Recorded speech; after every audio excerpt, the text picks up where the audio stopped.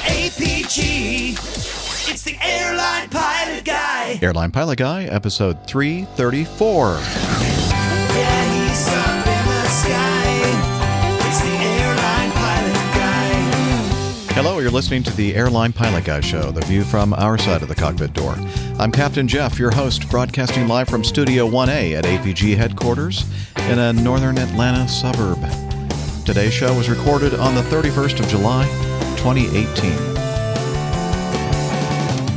Yeah, he's up in the sky. It's the Airline Pilot Guy. Get your light and he's flying by with the Airline Pilot Guy.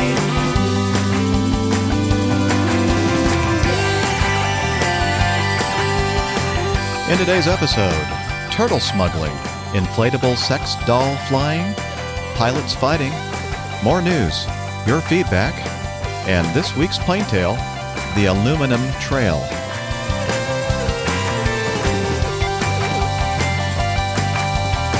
So get all settled in. Tray tables and seatbacks in their upright and locked positions. Electronic devices powered on. Flight 334 is ready for pushback. Aluminium. Hello, everyone, and welcome to the Airline Pilot Guy Show. I'm Captain Jeff, a captain for a major U.S. legacy carrier. And joining me today on this aviation podcasting extravaganza is, from her lakeside studio in South Carolina, a doctor, skydiver, marathon runner, strength training junkie, IPA connoisseur, and commercial multi-engine instrument-rated pilot, Dr. Steph. Hey, that's me. Hey, Captain Jeff. Good to see you. Had a nice little break for a week or so there, and glad to be back doing another show today. Good to see you guys. Great to see you as well. And also, Nick, it's aluminum. And joining us from a studio in England, professional photographer, former RAF, RAAF fighter pilot, current captain for an international airline based in London, Captain Nick.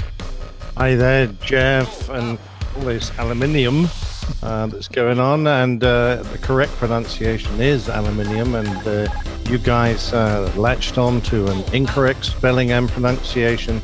That was not the discoverer's intent, and for some reason you've hung on to it. What is that? I don't know, but we're going to introduce contestant number 3 or 4, depending on how you count it, from his hotel studio in Richmond, Virginia.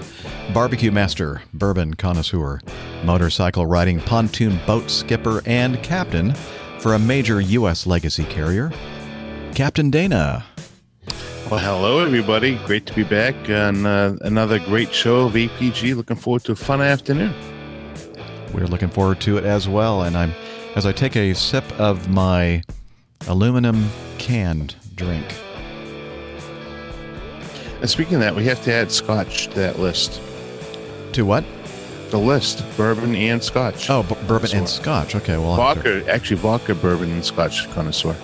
All right. I'm just crazy. Just heavy drinking captain for a major U.S. legacy carrier. No, appreciative of finer things in life. So yeah, the plane tale today is was spelled aluminium, the Aluminum Trail. But I started listening to it, and it deals with pretty much all American stuff. And so I thought, this should be aluminum because that's the way we pronounce it here.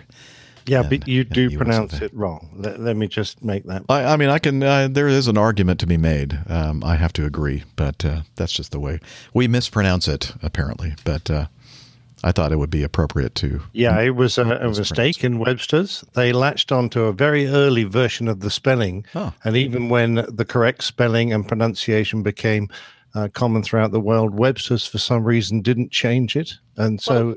In the 1910s, the guy who named it changed it twice over the course of 5 years.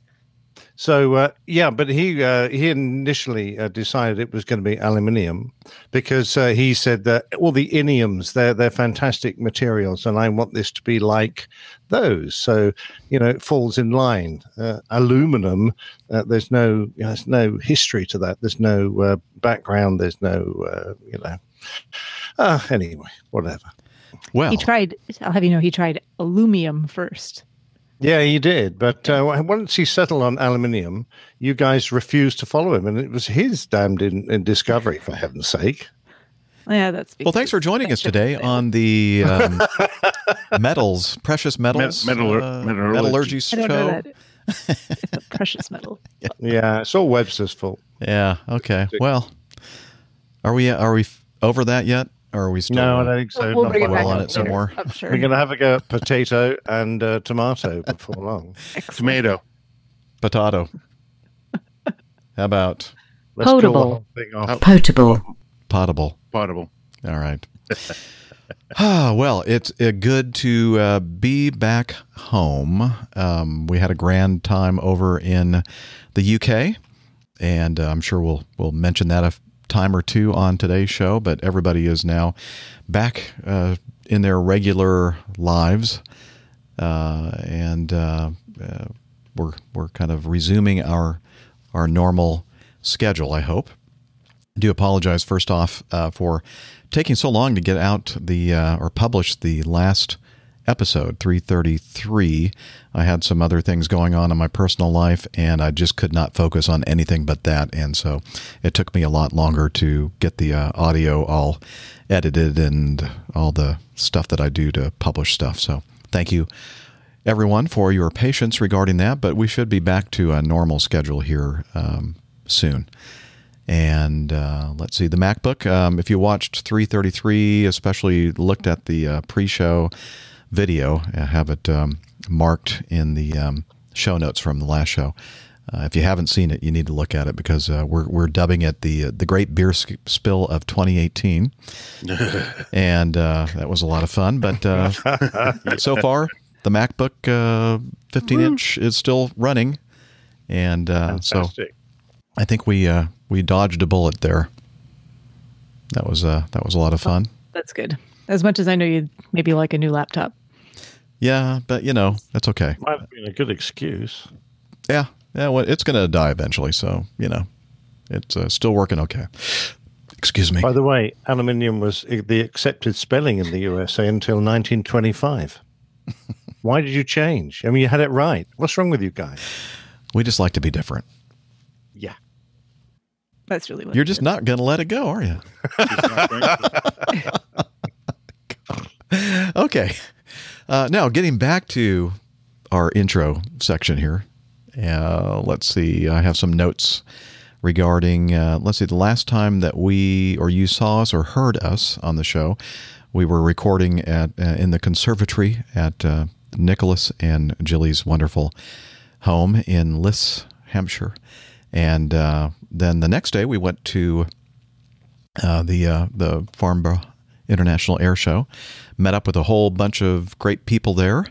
And that evening, Saturday night, we headed over to the Sarson Stones pub, and a huge turnout. It was a great night. Yeah. Fantastic night. And we decided to just not do a recording because it would have taken an hour and a half of the show, I'm sure, if we had done so. So we decided just to I think we basically enjoy it. took over the entire place. Yeah, we did. We did. And everywhere you turned around, there was APG listeners. APG T-shirts everywhere. It was a swamp of them. Brilliant. Yeah. Brilliant. Got to meet a lot of folks, new folks that I hadn't met before, and got to talk with people that I had met in the past as well. Again, so great time. Really enjoyed that. And then the next day, Dana and I headed home for the US of A, and don't really want to talk much about that. I made some poor decisions choosing what way I should get home. The first flight was great, but the rest of it took me about 4 hours longer. There was a lot of debate leading up to this too, wasn't there? About which flights might be ideal. Uh-huh. I should have, what I should have done in hindsight is just hung around Heathrow for another, 4 hours or whatever, 3 hours, and then just taken the nonstop to Atlanta. And I would have been home about 4 hours earlier than I actually got home. Yeah. I thought the best way was I did, in all fairness, I did try to warn you.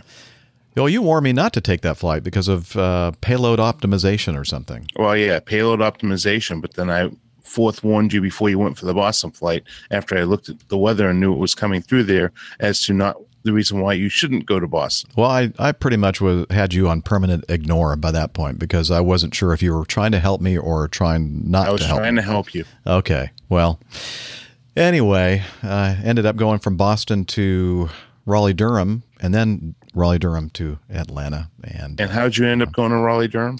Oh, you suggested that I maybe look at some other places because you felt bad about screwing me and making me go through Boston. Yeah, sure. Just kidding.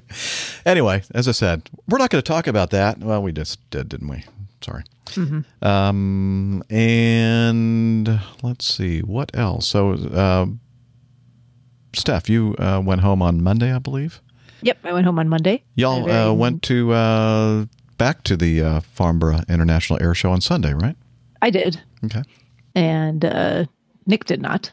But I went back and I did a quick show with the guys from Plane Talking UK. So we did that up in the media center. They were nice enough to let us sit in there and record a quick show. And we had some special guests for that. And they've published that. So go check out their website and you can watch all of that there. And it sounds like I came very close to actually seeing a couple of our other listeners who were only at the show on Sunday, but somehow managed to miss both of them. So my apologies to those folks. You know who you are. I've talked to you both already. So next time, 2 years, probably. We'll see. Hey, don't feel bad, whoever that was, because, Steph has stood us up before as well. So that's true. But that was on purpose. Oh, that makes me feel so much better. I was just about dead, so I just needed to let my body rest for a day. I think if I'd taken it out and another trip to Farnborough, I would have pegged it there and there in the media center. It was a great week and a half for me, but I'm telling you, a lot of warm weather and air show, sunshine, and lots of drinking. Lots of drinking, lots of eating. So it was kind of nice to finally be done with all that. I had a lovely flight on the way back. Thanks for asking. My direct flight back to Charlotte, not delayed at all, and actually. Ended up having a little bit of a contest or a race with Captain L, unbeknownst to our respective flight crews and or anyone else except for who we were sharing it with on Twitter. But we had nearly identical arrival times. He was going from Dublin to Chicago O'Hare to go on to Oshkosh. And I was flying obviously from Heathrow to Charlotte. And our arrival times were very, very, very similar. A matter of minutes in between the two. So we kind of started a little competition there. And I'm happy to say I ended up winning by almost 15 minutes in the end. That was very entertaining, by the way. I was watching thanks to the folks at the Charlotte Douglas Airport who turned the airport around just in time for us to have a straight-in landing, not have to do any vectoring around. And my thanks to American Airlines for having that gate empty, too, since we were a little bit early. Man, Steph has so much pull, especially with the people in the Charlotte I'm convinced area. that they knew it was going on, and they helped us out behind the scenes. I think on Twitter they call her an influencer. I think you're right, actually. And I think she probably gets about, $800,000 a tweet or something. Wow. Oh, okay. Sorry. And she has was I not supposed to mention that? She has an IPA named after her. Did you get a chance to try that, Steph? I did. I got a chance to go up to Ghostface. The painkiller? That's the pain reliever. Pain reliever. Sorry. Yes. Went up to Ghostface Brewing on, when was that? Last Friday. That was the 27th, I believe, of July. I met up there with Mark Lebrowski, one of our listeners who's up there in the Lake Norman area. And it's friends of his who run the brewery and are the guys, the head brewer there. So my thanks to them for putting all of that together and naming it for me and doing a really fine job of making a very, very, very nice IPA. Had a couple of pints of it there. And then I brought home a growler, which I will probably be cracking into in the next day or two to enjoy some more of. Presumably they chucked lots of tropical fruit in it for you, did they? This one was not terribly fruity. I think you would have enjoyed it. Okay, well, good. Excellent. Well, I look forward to it. Well, I don't think there's going to be any left by the time you're able Probably to. Not. Yeah. Unfortunately, they didn't bottle any of it, did they? No, there was, I think, a question of maybe we could get some cans of it, but No. I don't think it'll be. Should have brought a growler with you. Yeah, I have a growler. Oh, it's full? Yeah. Full of that? It is now, but I bet that within the next 2-3 days, it won't be. Well, they don't last forever in the growler. So once you open it up, you need to drink it. Drink. Yeah. Drink. Oh, drink, one thing you drink. did forget to mention, Jeff, is that flight from Boston to Boston. The entertainment system was in-op. Yeah, but that didn't bother me at all. I had several electronic devices that I used to. Well, you had room for your electronic devices. Yeah. Yep, I did. I would have had room. I see where he's going with this. I would have had room. Where were you sitting, Dana? If I had a Comfort Plus seat, I Where would were have you had sitting plenty beside? of room with my iPad. You don't understand. There was a lady that is big, if not bigger than me, sitting in the seat next to me Mm-hmm. that took up all of her seat and about a quarter of my seat. You didn't have And I didn't even get one visit from the guy that was sitting in business class. Well, I And don't. I had no light. I couldn't even read because with the entertainment system down, the screens throughout the entire airplane were down. I had no way of turning on my reading light. Couldn't even read. Couldn't get the internet, and couldn't watch anything. So I sat there with my body halfway into the aisle because I was pushed out there, and got hit by every time the flight attendants came by. Took me 4 days to recover from going over to London. This was a Boeing, was it? It was. No comment. You know what I need to do? I need to get a sound clip of like a baby crying or something. I'm not crying. Hey, Just a really sad if I didn't give you that recommendation, you would have been stuck in coach. I owe my life to you, man. Thank you so much for everything Yeah. that you did for me. The world's smallest violin. That's what Yeah. you need to. Yep. Anyway, Nick, well, you didn't have a flight home, so No, I didn't. I just had to recover from your lovely visit, Yes. which dealt my liver a severe blow. But luckily, most of it's still going, so that's fine. No, I've had a fairly quiet time. Got some good news from the docs. I've got my medical back. So that's TIC-VG. I'm just waiting for them to decide what they're going to do in the way of refresher training. Because my sims that I last flew are coming out of recency, and of course I haven't sat in the cockpit for ages, so I don't think it's probably appropriate for me to go just climb an airplane. I need to get some recency and learn about a bunch of new procedures which have been introduced. So not exactly looking forward to going into the sim, but it'll all be good in the end, I'm sure. Well, speaking of flying, Dana, I noticed that you're actually on a trip. So was it hard, or did you have to remind yourself which seat to sit in when you got into the cockpit, or was there any trouble at all remembering how to fly? Lots of trouble. Just it's been too long.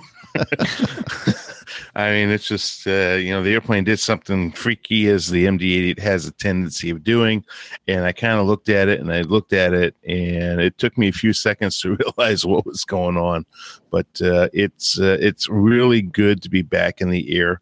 I'm flying with a fantastic first officer who's taking really good care of me, and I can't tell you how much I've missed being out here flying. And today was my first day of the 3-day trip. I'm here in Richmond, and it was a relatively, all right, I'm going to say this because I'm going to jinx myself. I'm knocking on wood. Here to be knocking on wood. Today was an relatively good day. It's my first trip that I've actually had that I didn't have a problem so far. So it's nice to be out there and being the guy in charge, setting the tone, and a couple of really good A-line flight attendants, the person that's in charge, or the purser. So really good to work with them. And just a overall smooth operation. Actually left out of New Orleans. So they closed the door 10 minutes early.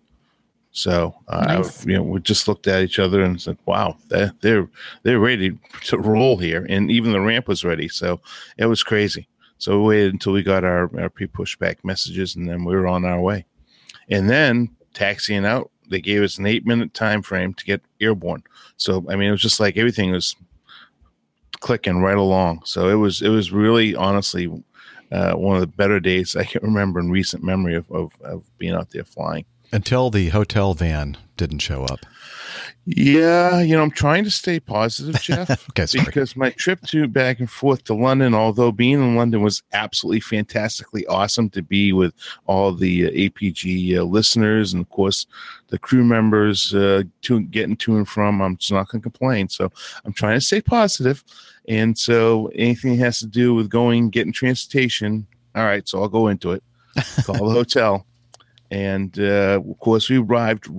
Believe it or not, we arrived 5 minutes early, and we were just about curbside about the time we should have been normally there, about 5 minutes after arrival, 5-10 minutes after arrival, and no hotel van. That's what with us is very unusual. Usually, especially with downtown transportation, it's usually a transportation company, and they're always there waiting on us.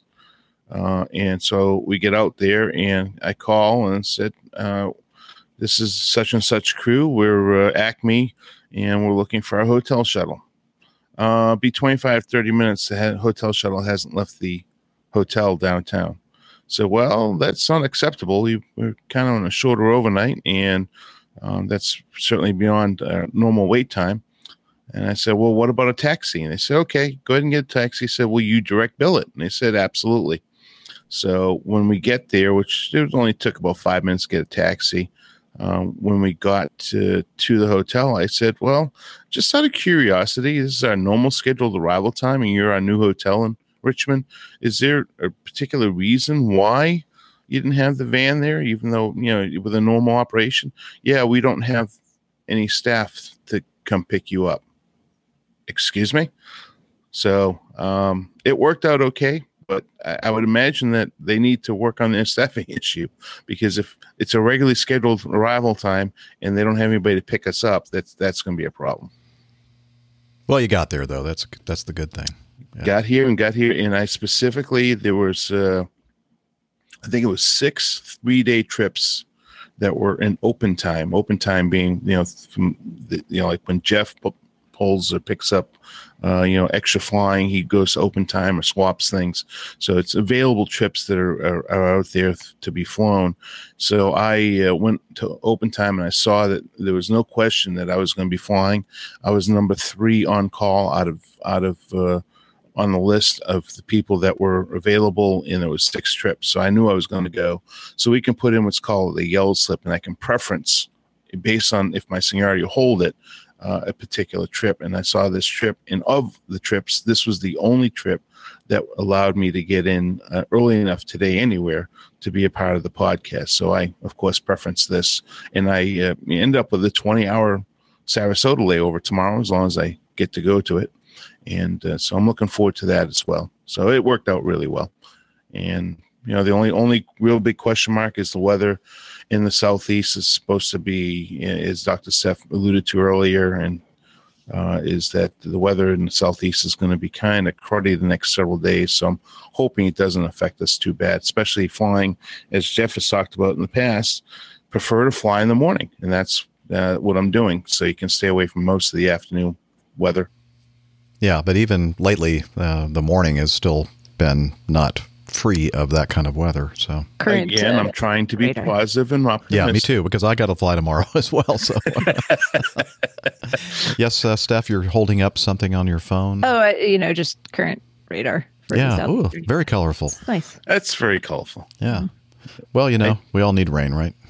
Especially California. Let's send it to them. They really need the rain. We don't need any more. We just need to. How's the UK doing, Nick? Have you gotten enough rain yet? Oh, we had a couple of days of pretty heavy rain, so some big storms, and then yesterday was constant, all-day rain. So the garden's perking up nicely. Thank you very much. Everything's we're greening back to grading up nicely. We're back to relatively dry and clear skies again. So looking forward to a very pleasant rest of the week, actually. We're going green. Woo! We're going Any green. excuse. Getting green. We're gonna take care of certainly the earth. is. We're going green. Yeah. I've been mowing the lawn religiously. Oh, you mean your little robot thing? I've been mowing the lawn. What? I set that off. Using your remote control robot? Using your By mowing iPad. the lawn, he means he sits there and he watches it go back and forth with a beverage in hand. It's and hard when it work. Gets stuck, when it It gets is. stuck, running into a corner or something. Oh, it comes around. Gotta go back out there I and- have certain standards. Yeah, we I feel need to- sorry for you. Good. I should think so too. Hey, you know what? So, we went to, Nick and I and Nigel and Captain Al and Pip went to 2 air shows in the UK, back to back, the RIAT and the Farnborough International Air Show. Here in the United States, a very large air show is held every year up in Oshkosh, Wisconsin, Lake Winnebago. They call it the EAA Air Venture. And a lot of folks from our aviation community were up there having a great time, getting together and spending time with each other, looking at all kinds of great airplanes and doing all kinds of fun stuff. And we received some audio feedback from said group of people. And I have, I think, at least 3 audio feedbacks to play regarding the happenings up in Wisconsin. So you want to listen to that? Sure. Yeah. All right. Take it away. Here we go. G'day, it's Glenn here from Oshkosh 18. Another fantastic week here at the Mecca of Aviation. Too many aircraft to mention, too many friends to mention. It's just been another great year. Sorry about that, that's Jagan just going past in his Beech 18. The guy is he's black and red Beech 18, it's doing another great aircraft display. It's just worth every second. About to do an interview with a guy who flew in a T6 Harvard from the New Zealand Air Force, so that should be interesting. And I've just got a T6 taxiing past me, so it's a cool place, it really is. Anyway, if you haven't been here before, you do have to come here and meet up with people like Dispatcher Mike and Jen and lots of other APG listeners. So I'll probably do some more feedback before the end of the week. Today's Wednesday. Tonight is the night flying show, so that should be interesting. Anyway, okay, Glenn out. Great background sounds there. And Glenn also sent us one more. Syndrome suffers, Captain Jeff, Steph, Captain Dana. It's Glenn from New Zealand. The first part of it got cut off, so anyway. And this is a hard recording to make. Oshkosh is over now, and saying goodbye to everyone. Yeah, it's been great. Been really good year. It's all about the people. Oh, definitely the people. I mean, the air show itself was good. It was good. It was, it wasn't outstanding like some years have been too, but it's definitely the friends that I make here that I've made over the years coming to Oshkosh and through the APG syndrome. Yeah, it is really. I mean, it's great. The number of friends I've seen, the new friends I've made this year as well through social media, Instagram and things like that. It's been great, really has been great, and let's do it all again next year. And hopefully the air show might think more outstanding this year. I missed a few things I would like to see, like that meteor, the Gloucester meteor flying.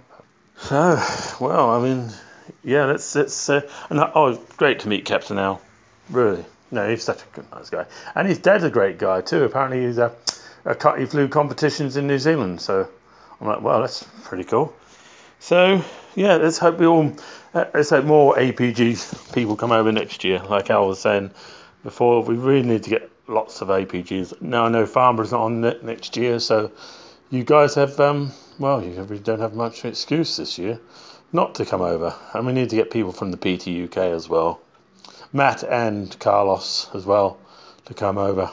Anyway, well, that's it really. I can't think of anything else. I'm just about ready to If I keep on talking, I'll get really quite upset. So, all good. Okay, that's it. Goodbye, USA. See you next year. Glenn out. Glenn, hang in there. Keep it together, man. That was nice. Thank you for sending in that feedback. By the way, Mike Carroll's, the Dispatcher Mike, the Flying and Life host, Flying and Life podcast, pretty much the podcast of record for the EAA AirVenture. I mean, are there any others that cover it so well? In the latest episode, he had Glenn on for a couple of segments. Glenn was recording some stuff for Mike, and he mentioned it in his first piece of audio feedback, the Harvard, the T6 from New Zealand that was there at Oshkosh, and he interviewed the gentleman that was flying it. Yeah, very interesting stuff. So please check out Flying and Life podcast. Speaking of...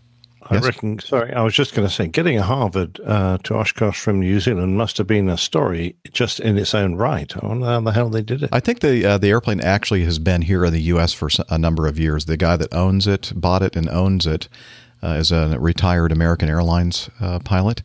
And so, I don't know how long it's been here in the States, but it is one of those that was in New Zealand, and then when they put it up for surplus back in, I think, the 70s, I'm trying to recall exactly the details regarding it.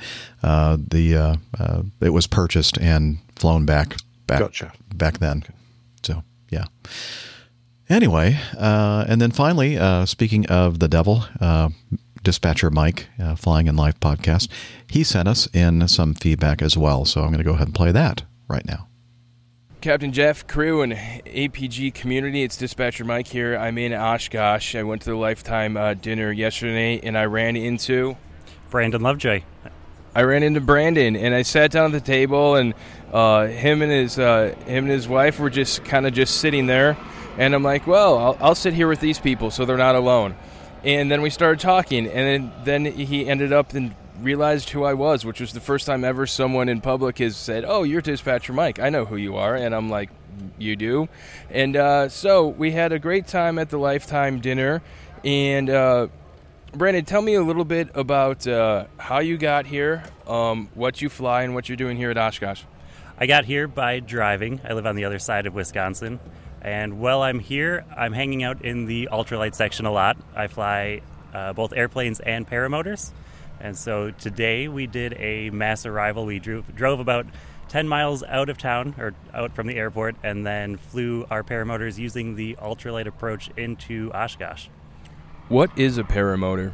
A paramotor is a two-stroke engine that you wear on your back, and then you wear a harness that connects you up to a paraglider, and you run into the air and then fly it like an airplane, sort of. So you basically have a two-stroke engine connected to a pusher propeller, and you have a little fabric seat that you sit on, and your feet just dangle?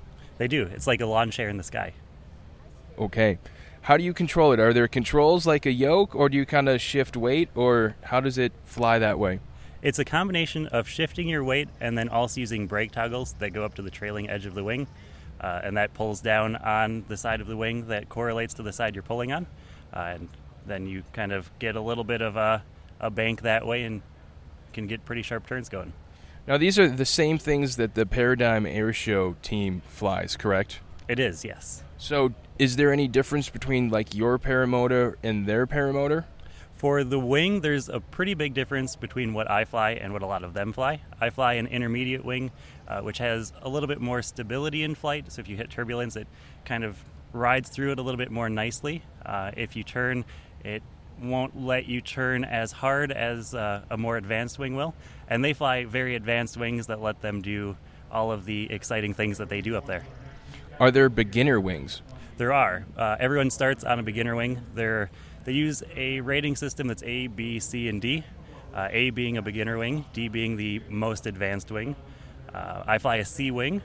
Beginners would start on A, and typically they'll get maybe, depending on the person, 5 to 10 flights. Those you have to put a lot of pressure on the brakes to get it to do a very shallow turn. So to get something like a pilot-induced oscillation is a lot more difficult with that.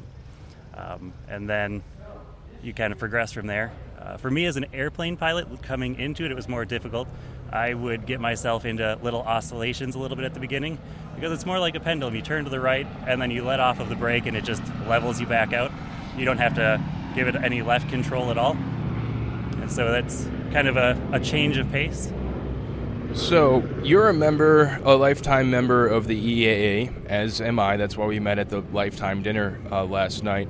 Why did you choose to become a lifetime member? I really like what the organization does. I think a big thing for the future of the thing that we love is getting younger people involved. They've got the Young Eagles that really focuses heavily on that, and they're continuously trying to improve what they do with that. And then they put on great advocacy efforts, and they're overall probably my favorite aviation organization.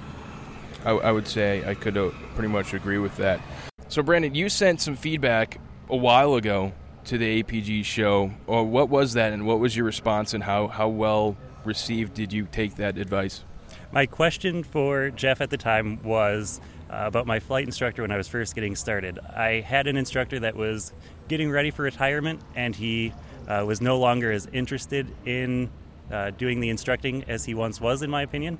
So he wasn't as, I guess, interested overall in the whole process.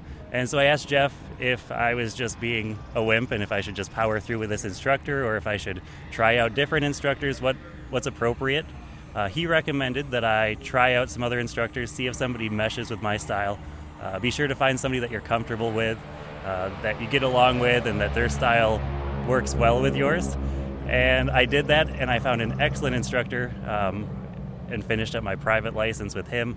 And he taught me a lot of different ways of looking at things, different than what my first instructor taught me.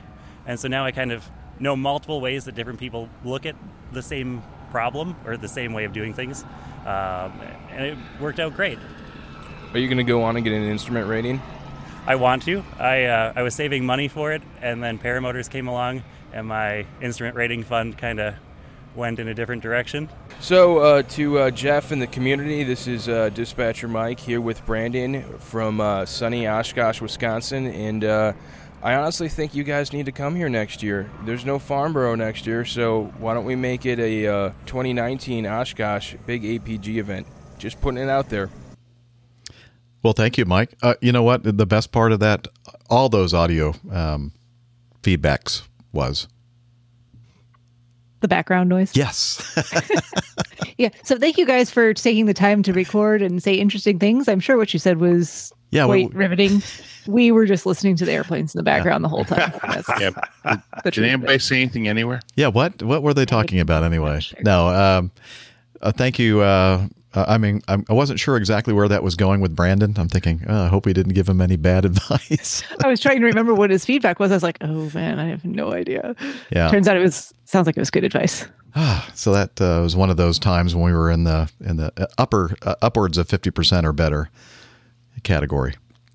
Indeed. So anyway, it sounded like a great time over at Oshkosh. And you know what? I think all of your suggestions that we make it a big APG or aviation podcast meetup might be taken very, very seriously. We're really talking about making or being present next year for Oshkosh. So that should be a lot of fun. And we're even thinking, or I was thinking, and I think everybody agrees it would be a lot of fun, getting one of those really nice, big, giant RVs, rent one of those suckers, and find a place in the RV camping area. And coffee fund, Jeff. Coffee fund. Yeah. We really send your donations in now. We need more contributions. Yeah, Oshkosh next year. Airlinepilotguy.com. There we go. Yeah, it's airlinepilotguy.com/coffee, please. Oh, coffee. I'm sorry. Yeah, wow. That's all right. I think I'd know that. But so here's the deal. If any of you listening to this, and I'm sure many of you listening, have been up at Oshkosh and know their way around. If you know some information regarding renting RVs and securing a spot in the RV parking area, camping area, let us know. Send it to feedback@airlinepilotguy.com or directly to me, Jeff, at airlinepilotguy.com. Because we apparently need to get going on that pretty quickly because things start filling up pretty fast. So, Well, I just You're went like over next to week. the EAA's website, and it has the dates for 2019 and all the information up for planning your trip. So I guess that might be a good place to start. excellent. Yeah. Well, we're looking for some some Insider info. Yeah. So all you experts. We want to do it upright, I mean, even get the RV painted with the Airline Pilot Guy show logo. Well, maybe not. That might be a little bit more. especially if it's a rental. They may frown down upon that. Now Really? we'll turn it Possibly. with the Possibly. new- Just get a big Oh, wait a sign. minute. That might be my I mean- next toy I can buy. There you We'll, go. just see it as an improvement, I'm sure. Yeah, Dana, I have kids in college. You have money to spend on the RV. You got that right. I've always wanted one. Well, let's talk. Anyway, so thanks everyone for. And by the way, Jen was there. She's a great blogger. Tales from the Tarmac. Terminal. I'm sorry, Terminal. Tales from the Tarmac is a different one. It's not as good. Trust me. It's kind Tales- of a parody. Tales I'm from sure. the Terminal. Yeah, Tales from the Terminal. That's an electrical podcast. I think so. Yeah. So really, I was a little envious listening to all the fun that everybody was having up there, and we are definitely going to be there next year. So it's official. We'll be there. I've always suggested maybe an APG tent. Oh, Ivor, I think we can probably do better than that. come on! This is the APG show. We don't do tents. We're very intense. Anyway, well, we might have to do that, but we'll see. That'll be our backup plan. I was going through some stuff, looking at some of the feedback that we covered on the last show, and somebody had sent us some feedback asking about smoking in the cockpit. I think we kind of took a tangent there when we were answering the questions, talking about smoking in the back of the airplane, and kind of briefly talked a little bit about smoking in the cockpit. But one of the things that came to mind after the show was finished was the fact that when I flew the C-141 Starlifter, great airplane made by Lockheed, the only place that you could smoke on the airplane was the cockpit. And most pilots pretty much just the pilots. Most of us didn't smoke, but the engineer/scanners and the load masters and any other enlisted folks that we had on board with us, if we were carrying them, would come up to the cockpit to smoke. And it was like a smoking lounge up there in the cockpit. It was really, really bad, smoky.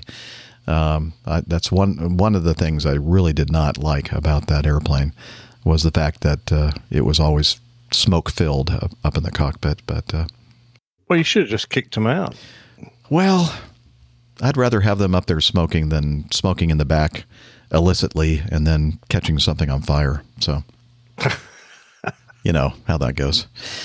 Anyway, so I just wanted to, I made a note of that here in the intro notes. Just wanted to mention that. Anything else to mention in the beginning of the show here before we move on with the coffee fund? The coffee/RV fund? Might need to be temporarily renamed. Yeah.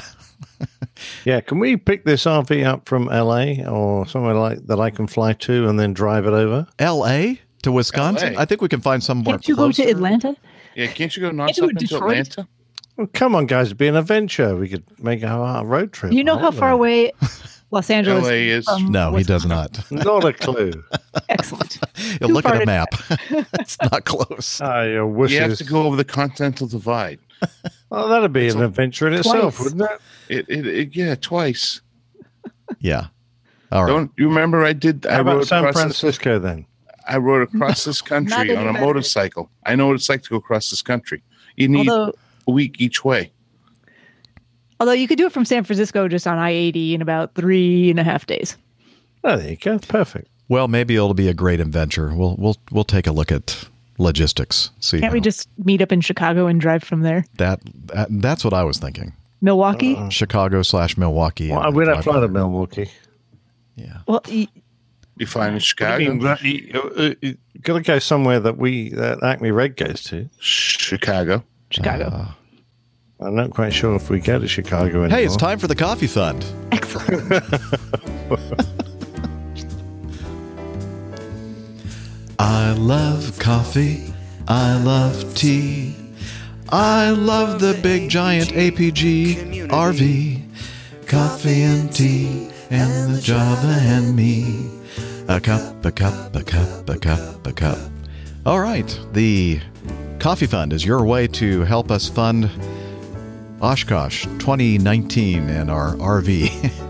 And information about how you can do that is found at our website. And since the last program, the last episode, we have some Classic Fund contributors.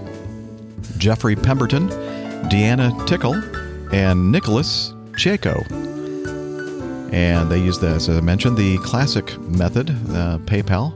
You can make a one-time or recurring donation via that vehicle. And the other way to support the show and the Coffee Fund, be part of the Coffee Fund cadre, is via Patreon. And we have 2 new producers since the last episode, Eric Intilli and Ron Steele. Again, you should help us out if you have the resources to do so. Become part of our Coffee Fund cadre. Head over to airlinepilotguy.com/coffee. You'll be glad you did, and we'll be even gladder. Thank you.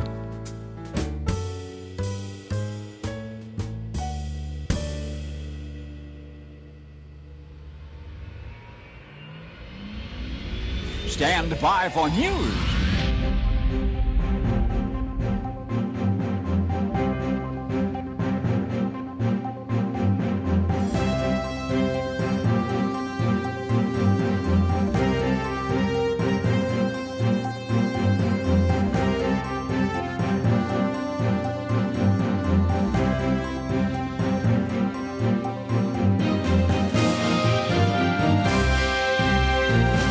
All right, first up in the news folder, we have this story from the New York Post, NewYorkPost.com. Flight attendants to be deported over turtle smuggling operation.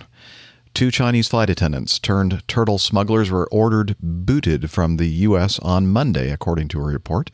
The Chinese Eastern Airlines workers had been secretly stashing dozens of legally protected spotted and box turtles in pillowcases and carry-on luggage to smuggle them from Los Angeles to China, where they would cash in on them on the black market, authorities said. The turtles' colorful shells are believed to bring good luck in China, and their meat supposedly increases sexual prowess when eaten. Rogue flight attendants, and I'm not going to even attempt to pronounce their names. They're Chinese, and they don't look easy to pronounce. Anyway, 41 and 31 years old, respectively, were suspected of having carried out their scheme for a while, prosecutors said. But their luck ran out on May 12th when one of their luggage was scanned by a TSA inspector in Los Angeles who just happened to be a turtle aficionado, authorities said. The TSA worker at Los Angeles International Airport noticed unusual round objects in Q's carry-on bags and realized they were the reptiles based on his enthusiasm for turtles as a teenager, court documents show. The flight attendants were found to have 31 spotted turtles, and 14 box turtles between them at the time. They must not be very big. Do you even carry that many turtles? I don't know. Do you have any other luggage with you? Like any other clothing? I guess not. Apparently not. I guess they're tiny. Babies. But, yeah. Oh, yeah, maybe if they were All babies. recently hatched turtles. Are you a turtle aficionado, Dana?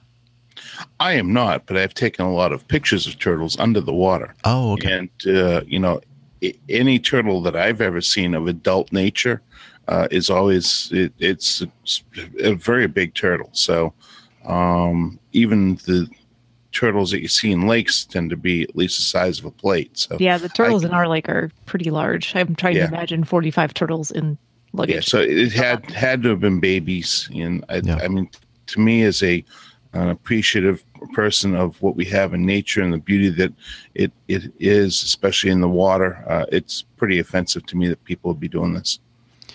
Well, they pleaded guilty last month and face up to 5 years behind bars. And on Monday, they received probation, so they didn't get put in jail, and were ordered to each pay $5,500 fine. It doesn't seem that's a severe penalty, does it? No. Not at all. Mm. Not at all. It's very offensive to me. Mind you, I suppose they lost their jobs. At least I would hope so. And perhaps the Chinese authorities will look down on them severely when they eventually get home. Hit them on the head with turtle shells. Good job they didn't pick Ninja Turtles. They would have perhaps got more than they bargained for. That is true. Good point, Nick. You always make good points. Thanks, mate. All right, continuing. And maybe some pizza. And what? Oh, Pizza. yeah. Oh, yeah. Yeah. Don't talk about food, please. I'm my sorry. stomach is like going crazy. I forgot. All right, Mary Ellis.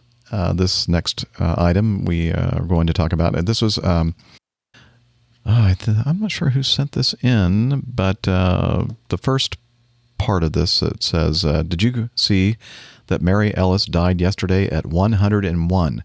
She was a wonderful woman, and we saw her on television having another flight in a Spitfire at the age of 100. Oh, Tony. Right there it says Tony.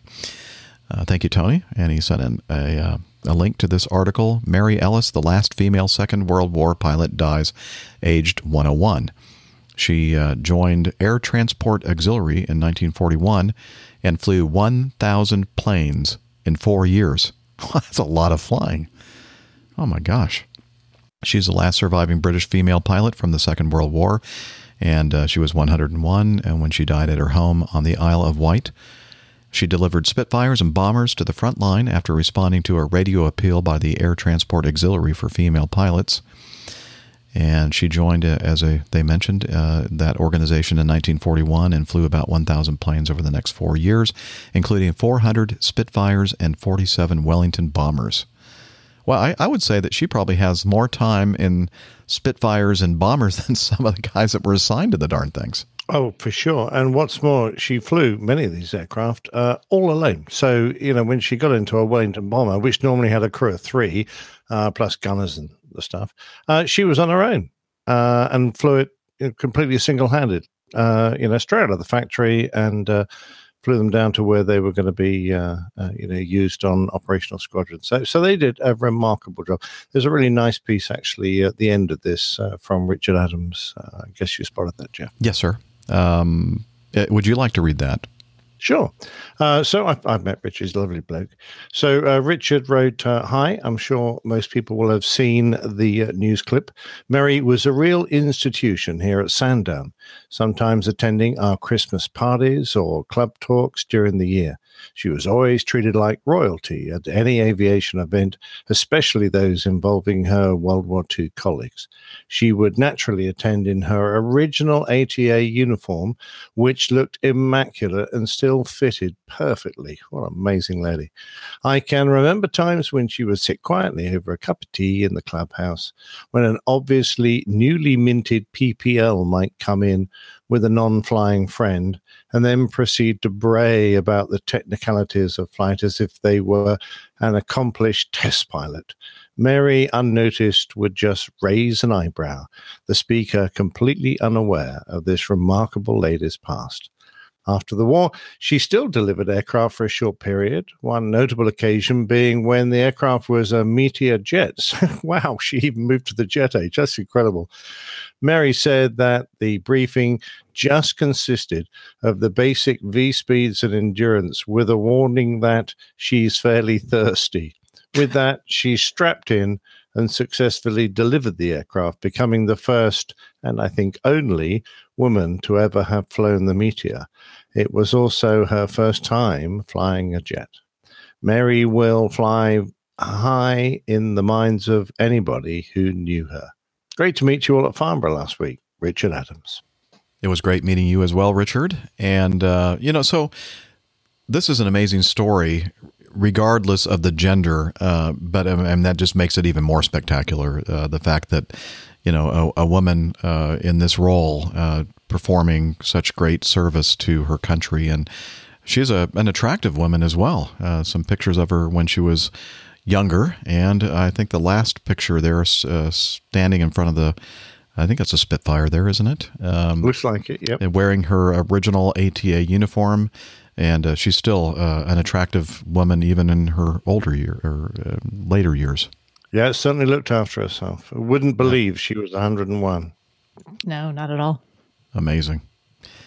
So rest in peace, Miss Mary. Yeah. Anything else? No, great story. One of those things that I know I've heard of in the past, but beyond just knowing about it, I don't know a lot of the details. So it's nice to hear the details, even perhaps well after the fact. Yeah. All right, moving on. Red Arrows, RAF Scampton Air Base to be sold off, according to the BBC News. The home of the Red Arrows Air Display Team is to be sold off. The Ministry of Defense has confirmed. RAF Scampton, which was also home to 617 Squadron as they prepared for the Dam Busters mission in World War II. We say 617. Oh, I'm sorry. You're welcome. Thank you for correcting me. RAF Scampton, which was also home to 617 Squadron as they prepared for the Dam Busters mission in World War II, has housed the Red Arrows since 2000, or should I say 2000. 600 people. Just kidding. Currently work at the site near Lincoln. The MOD, which... What's that? I'm going to clip your ear. The MOD... There's an ocean separating you guys right now on the show between all the aluminum, and number. I always take the opportunity. I always take the opportunity to get a laugh if I can. So, and it doesn't matter if it's by someone else's expense or at somebody else's expense, does it? Yeah. The MOD, which wants to save £3 billion by 2040, is also closing RAF Linton-on-Ouse. How do you pronounce that? Linton-on-Ouse. That's where I did my basic training. The River Ouse is a lovely name for a river. No, it's not. Sounds like, the stuff in Ghostbusters, the slime. Yeah. It looked a bit like that too, I must admit. Linton-on-Puss in North Yorkshire, where 300 people work. Oh, that's worse. Yeah, thank you. You're welcome. Air Chief Marshal Sir Michael Graydon, Chief of the Air Staff from 92 to 97, said, Scampton's a very good base. It has an extremely long runway and is situated in a part of the country which is ideal in many ways. I just hope that all of these consequences of closing Scampton are fully understood and appreciated. I'd like to know where they're going to put the Red Arrows. The article goes on. I don't know if there's anything else that is particularly pertinent other than where the heck are they going to put these Red Arrows? Well, the Reds have moved around several times in their history, so I don't think this is a particularly dramatic event. They're going from Scampton. They'll be given a new base. After all, you just need a 5-star luxury hotel nearby for the pilots, and a beautifully air-conditioned hangar for the engineers who have to do a lot of polishing, and they'll be happy. So, I don't know. They were at Leeming before Scampton, as I recall, and several other places in the old days. They used to be at Kemble, I seem to recall as well. So, they'll find a home for them, an airfield, somewhere where they can go. Quite honestly, they're on the move a lot anyway. It's not like they spend, particularly during the show season, a lot of time at home. So, I think this is just the usual, we don't want to lose another airfield, which I entirely understand. But there you go. I think in order to make cuts, you've got to close some places down. So what you're telling us is that they're going to be okay. Yes, they will certainly be okay. They'll just find a new hangar for them, stick them in the corner of Coningsby, perhaps with the BBMF, the Battle of Britain Memorial flight. You can have them all in one spot then. There you go. Uh-oh. Time for some vacuuming. Yes, this story is about drones. Item D, drone to be used by British military breaks flight record. It's the Zephyr S drone. It's a solar-powered drone to be used by the British military. It set a new flight record, its developer Airbus said. The Zephyr S broke the endurance record for an unrefueled aircraft at 1:53 p.m. GMT on Wednesday afternoon, surpassing the 14 days, 22 minutes, and 8 seconds set by an older model in 2010. The plane, which weighs around as much as an average human, cruises in the stratosphere at around 70,000 feet and runs on solar power during the day and solar-charged batteries at night. Kind of reminds me of that flight around the world. I've already forgotten the name of the project where it was a manned... something challenge, was it? Solar Challenge or something Solar like that? Challenge, yeah, Something that like rings a bell. that sounds familiar. Yeah. This one is an unmanned version of the same kind of aerial vehicle.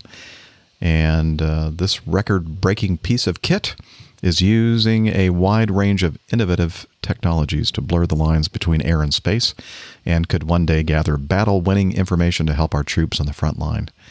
That was a quote from the Minister for Defense Procurement, Stuart Andrew. And described by Airbus as a high-altitude Pseudo satellite, a cross between a satellite and a drone. It has a wingspan of 25 meters and weighs around 75 kilograms. Pseudo-satellite? A pseudo-satellite. Yeah. What did I say? Pseudo? Yes. Oh. Yours was like a type of material you make shoes out of. Oh, okay. Let me do that again. Described. No, we liked it the first time. 75 kilos. That's about what Steph weighs, isn't it? That's an average human. Yeah, well, I'm considerably more than that. So, well, you're above average. So if you're considerably more than that, what makes me that way above average? Actually, I'm closer to 54, 55, I think. All right. Oh, cool. I mean, that's an incredibly light piece of kit for something with a 25-meter wingspan, isn't it? Incredible. It doesn't seem like it'd be very durable, or like you could go up there and flimsy? Touch it and maybe break it apart. Well, I don't know. I remember the one I did on manned power flight. In the 60s and 70s, they weren't very durable, but the modern materials they built these things out of, incredibly flexible, incredibly strong, and incredibly light. So, that technology, I think, is really moving forward. And, obviously, they seem to be able to get it up there and kept it going for 14 days. So that's, a hell of a feat. Well, speaking of strong, durable, and lightweight, those blow-up sex dolls are. Oh, man. A man could face charges after allegedly sending a blow-up doll into the flight paths at Vancouver Harbor. The West Vancouver Police Department said 2 men at Ambleside Beach were filming a video on July 3rd with, quote, an adult-sized and shaped inflatable with 10 large helium balloons attached to it. The officer believed release of the inflatables posed a hazard to aircraft entering or leaving the harbor area. As the officer approached, one of the males released the balloons and inflatable, which then floated several hundred meters into the air west of Lionsgate Bridge. Police notified Transport Canada and the Civil Aviation Branch about the incident, who in turn sent an alert to all aircraft in the area. Police arrested the men and seized their phones. They were both released pending an investigation. One of the accused... their phones? Why? They have to show up to court to get it back. Well, they probably figured they had a lot of good photos on those things. It's Canada. I don't understand what happens up there most of the time. That's crazy Surely they Canadians. just said they were sorry. Isn't that all you need to do in Canada? Yes, repeatedly. Apparently this is some kind of a prank on YouTube. A YouTube prankster under the name Brody TV claimed responsibility for the incident on Twitter. And he said, I'm going to court September 19th on a charge of mischief for letting a sex doll that was strapped to a few balloons fly away. He tweeted, just wanted to let everyone know that in Canada, you must have no fun. So, I don't think that's true. Liz, come on. Is that true? In Canada. Liz is having fun right now. Yes, she is. That's true. So sitting on that lakeside sipping pink champagne, she's going to be having a ball. That's right. Swimming and drinking. Andy, come on, you have fun, don't you? I mean, we have a lot of APG community members living up in the great north. Absolutely.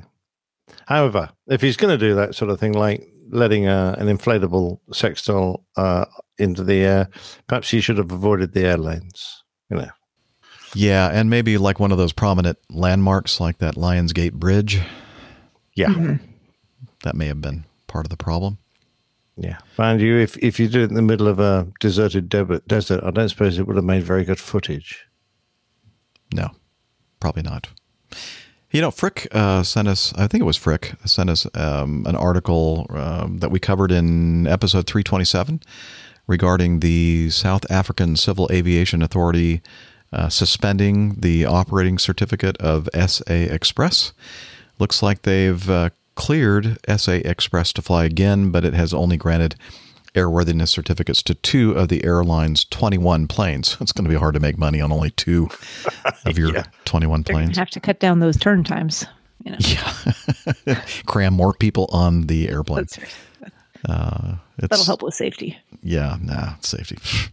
It said in a statement that as such, the airline is in the meantime permitted to operate with only 2 of its aircraft. In May, the CAA grounded 9 of SA Express's 29 planes after an audit discovered very poor maintenance of aircraft and severe cases of non-compliance that posed serious safety risks. Anyway, so, well, at least maybe they're on their way to getting back their full operating certificate with all those airplanes. But anyway, just thought we'd update that piece of news. And finally, in our news section, this is an interesting one. Not a lot of information about it. From airlive.net, 2 Iraqi Airways pilots having an argument in mid-flight began physically fighting at 37,000 feet, hours after departing from an Iranian airport on Wednesday. The plane, which was carrying 157 passengers at the time, was headed to Iraq from the Mashhad airport, a city to the northeasternmost province of Iran that borders Turkmenistan and Afghanistan. Security guards in the plane intervened to break up the altercation, which, according to passengers on board, caused damage to the cockpit. Whew, that was a pretty bad fight. Good job it was a Boeing. Yeah. Well, it held up to the. Yes. I mean, just imagine if it had been an Airbus. Oh, it would have crashed. Exactly. Well, you can smash most of a Boeing up. I guess it'll keep flying somehow. They're resilient. Anyway, the Iraqi Ministry of Transportation, the MOT, said on its website later that day that they had begun an investigation into the pilot and co-pilot's actions and had ordered immediately to restrict them from flying. They will have no chance of escaping harsh penalties and will face the worst and most severe punishments, the least of which is the denial of flight for life. Okay, well, it's kind of over for them. Their careers are over, and maybe their lives, sounds like in this statement. It sounds like they're going to get tortured or something. I don't know. It looks not good for them. All right. Well, that's it in our news folder. What do you think? Can I go to bed now? Oh, okay. Good night. Good night, Nick. Thanks, everybody, for joining us today. Oh, wait. Bye-bye, Nick. Wait, we still have the best part of the show to go, don't we? Which, of course, is your feedback.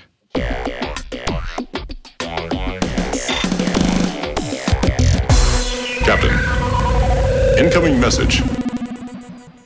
Oh, well, this is one that we just received today, and our producer Liz, who is not with us presently because she's enjoying swimming and drinking and the company of friends up in her cottage somewhere in the beautiful country of Canada.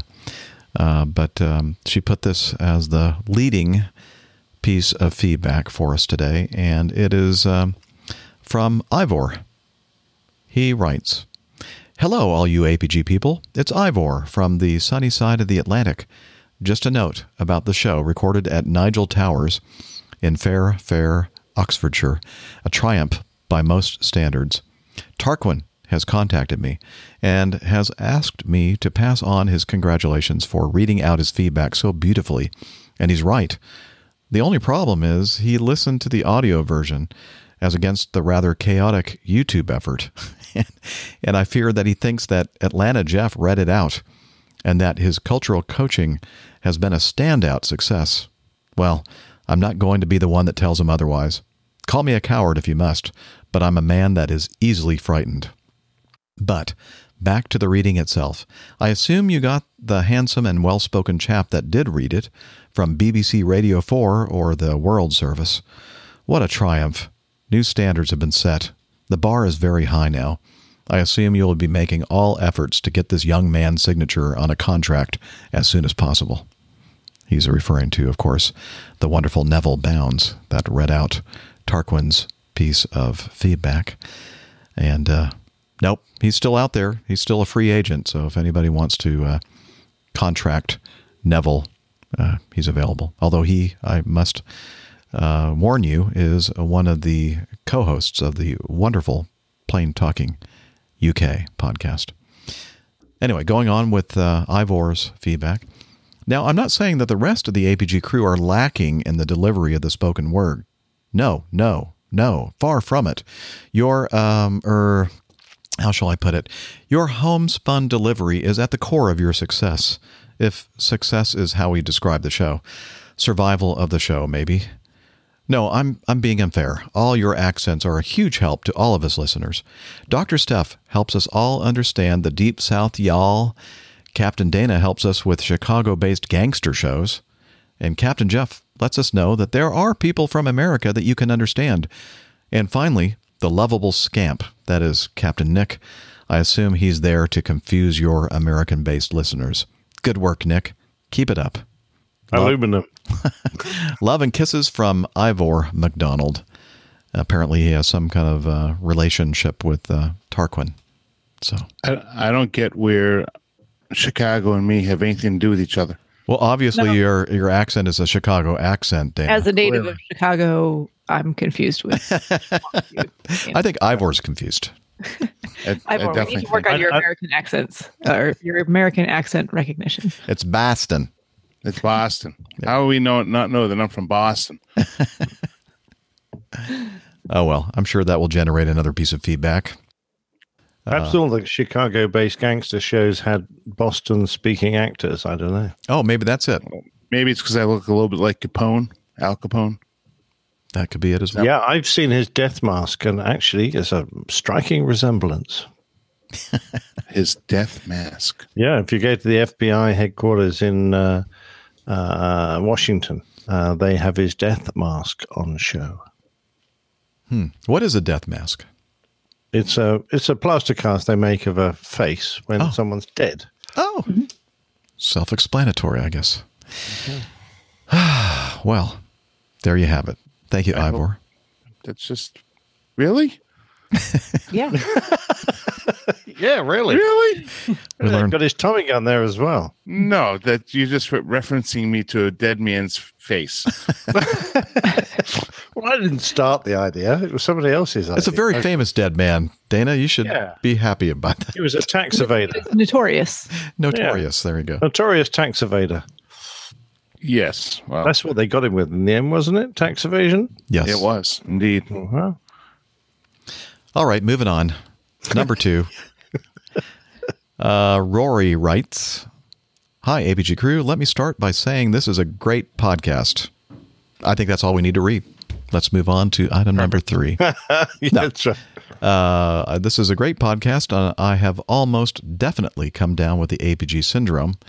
I drive quite a bit now for work, and you all help pass the time wonderfully. I'm a respiratory therapist with an avid passion for aviation, and for a few years I flew with a critical care transport team on helicopters, S-76, fixed wings, Citation something, I can't remember which model it was, and ambulance. The helicopters were the most fun since you flew relatively low and fast compared to the fixed wing. I was just listening to episode 331 while you were talking about the emergency transponder codes. I can't remember exactly where I heard this, and I also can't figure out how it's hard to remember these 3 numbers, but there's a good saying to help remember what they are. 75, taken alive. 76, radio glitch. 77, going to heaven. I hope this helps some pilot out there having trouble remembering which code they need to put in. A quick question, too. Captain Nick, when you were talking about the Acme Red crew that inadvertently pushed the test button, were they confused as to which button to push for landing? If it ain't Boeing, I ain't going. It ain't Boeing, I ain't going. Sounds like Rory's going to spend a lot of time on the ground then. Blue skies and tailwinds. Rory, RRT. What is that?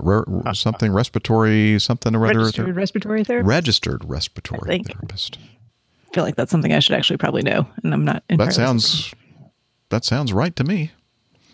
So rude to me. What do you think? 75 taken alive, 76 radio glitch, 77 going to heaven. I will never remember any of that. I just remember what the codes are. The numbers. Yeah. And I may have scored 77 a number of times in my career, and I haven't gone to heaven yet. I don't think I ever will. So wishful thinking. Yeah, exactly. You need the other mnemonic, the person who, the 7 going down for the direction that's yeah, going down. I didn't say that, she did. So don't be upset with me. Well, it's the Airbus guys always have to squawk 7700 on a regular basis, flying that computer around. I should talk. That's probably the airplane I'm going to. I should shut up now. Yeah, you should. You're going to take a lot of grief for that at some point in the very, maybe not so distant future. Yeah, maybe not so distant. Well, thank you, Rory, for your feedback. Sorry about the syndrome, but many of us. I'm not sorry at all. If he likes Boeings, he can. Yeah. Oh, come on! They're all great airplanes. We love them all dearly, don't we? Well, let's don't poop on our parade, huh? Sean writes in. Thank you, Sean. This is from inverse.com. Fecal waste falling from Canadian sky blamed on poopsicles by scientists. But the color of the poop doesn't add up. Okay. Imagine going for a casual drive with the sunroof down, soaking up the rays only to be splattered with poop raining from the sky. I think that's a wonderful day, actually. That's reportedly what happened in Kelowna, British Columbia, to a woman named Susan Allen, who got a bad case of conjunctivitis, a.k.a. pink eye, after a strange, smelly, unexplained incident in late May. Now, as Canada's Air Traffic Control Agency has officially denied its involvement in the incident and deemed the report a closed one alternative explanation remains increasingly likely. It may have been a poopsicle. To Susan Allen, the popsicle explanation, shouldn't it be poopsicle, is not likely to offer comfort or closure, especially in light of the response from Canada's Aviation Authority. One explanation for the falling poop suggested that the plane illegally dropped it from an aircraft during flight, a move that the Canadian aviation regulations deems punishable. You fly one of the oldest airplanes around, Jeff. Can you discharge your tanks in the air? No, we cannot. Neither can. This is absolute rubbish. Yeah, but do carry on. Oh, it is rubbish and waste. But no, we cannot purposely jettison poop from our toilets. People, come on. Well, anyway, the article goes on. We'll put the link to it in the show notes. So we're not going to read the whole thing. But they talk about talking about a low altitude bilge pump. Excuse me? Well, I don't know if we can really talk about the low altitude bilge pump on our show, but they do mention that the nowadays the new generation of poopsicles are not blue anymore because most airplanes now use a vacuum suction kind of a system, and they don't use the blue juice as we do in the MD-80 series that Dana and I fly. The MD-90s have the more modern vacuum system, and they're no blue juice on those. But I don't know. What's your in-depth, detailed analysis, Captain Nick, regarding this? Well, considering that the tanks that all this muck goes into is held securely within the fuselage, it would not only have to leak from the tanks, it would then have to leak through the aircraft skin somewhere. And, the chances of you getting any significant leak that is not spotted. I mean, the airplane would stink if you had a leak from the toilet system. It is rubbish. Now, we do jettison grey water from the sinks. That goes out from the sinks. It goes out through a discharge pipe, through a heated pipe on the outside of the aircraft, and just sprays into the atmosphere and it evaporates. And there is a faint possibility that if the heater on that discharge pipe fails, then you can end up with a lump of ice there that will fall off. But that is just water from the sinks. It's not from the toilets. So I personally have never heard of anything from the toilet flush system getting out of the aircraft. It's discharged into a honey cart at the airfields we land at, and it's this perfectly secure system. I really enjoyed that at least Canada's Air Traffic Control Agency officially denied involvement, because I'm really not sure how they would be have had involved. anything to do with it anyway. Well, they have a remote control switch in their control panel that operates that poop valve. Yeah. Now, I will say, and I think Dana will back me up on this, that especially the older system with the Blue Juice, there are lavatory service panels on our airplane where there's like a valve that they activate to put in the new fluid and take out the old, or vice versa.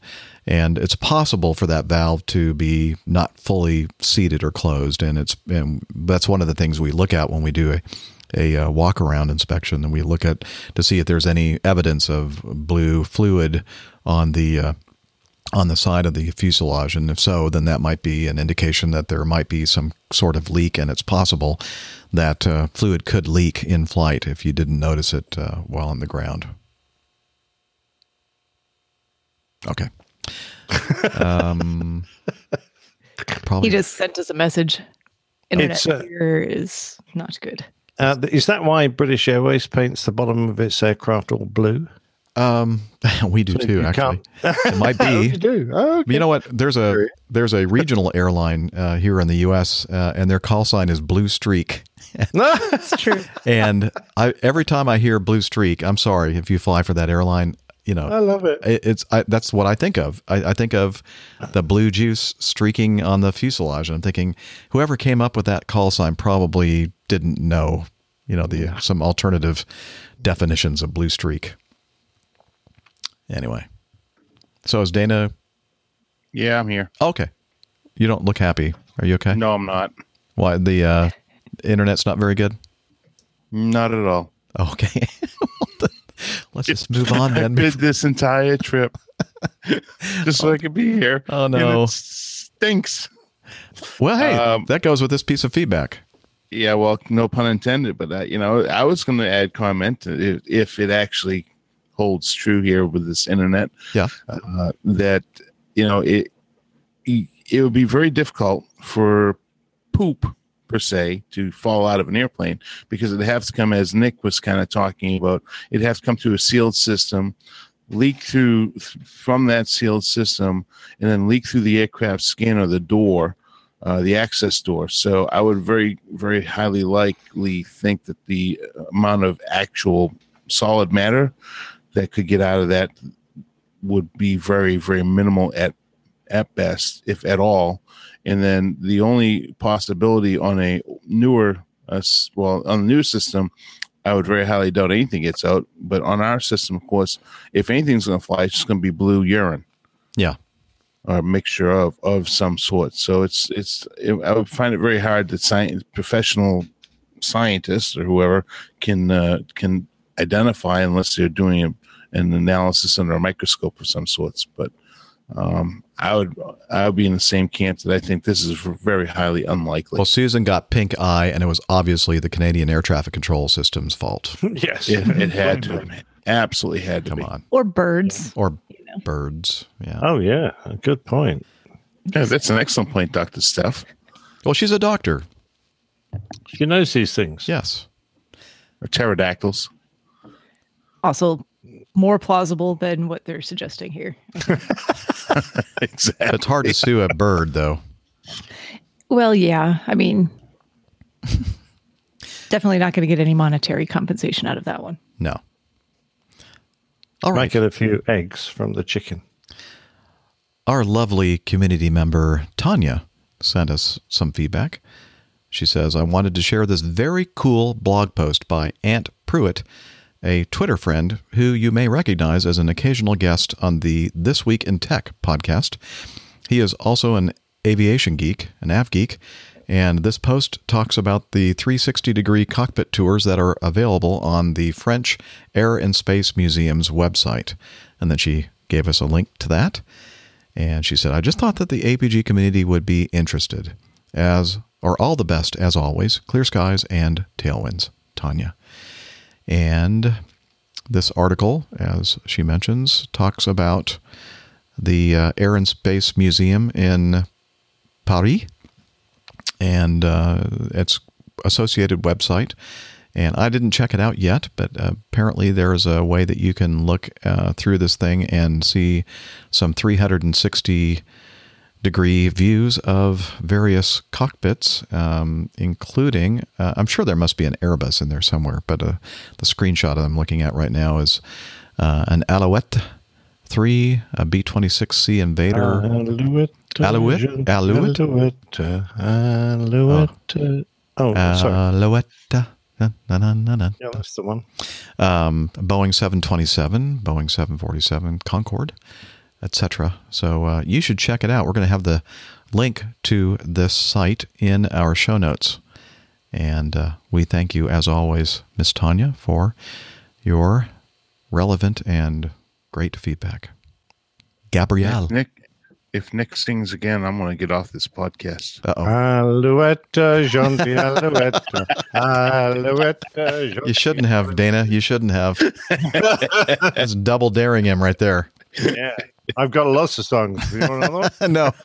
Yeah. No. The one in French is okay. It Oh, does the not sexual contain any- life of a camel. Okay, there was one. It's stranger than anyone thinks. What? No. That reminds Yeah, me. it's good being on the podcast. See you later. No, don't go, Dana. There was a moment that that I failed to take advantage of when I was driving with Nigel and Nick in Nigel's car. I think it was Nigel's car, or maybe it was Nick's car. I mean, it doesn't matter. And I was sitting in the back seat, and these guys were singing the song, and I'm not going to mention the name of the song because I think it's somewhat offensive. Maybe. But actually, they say if you listen to the words, it's not really. But these guys were having a great time. We had gone to a pub, and they were slightly lubricated, and they were just singing away. And I thought I was recording this on my phone, but then after they finished, I looked down, and of course, I wasn't recording. So I missed the opportunity. Karma. I know. Anyway, it's in my memory, though, forever. Thank you very much, Nick and Nigel, for that.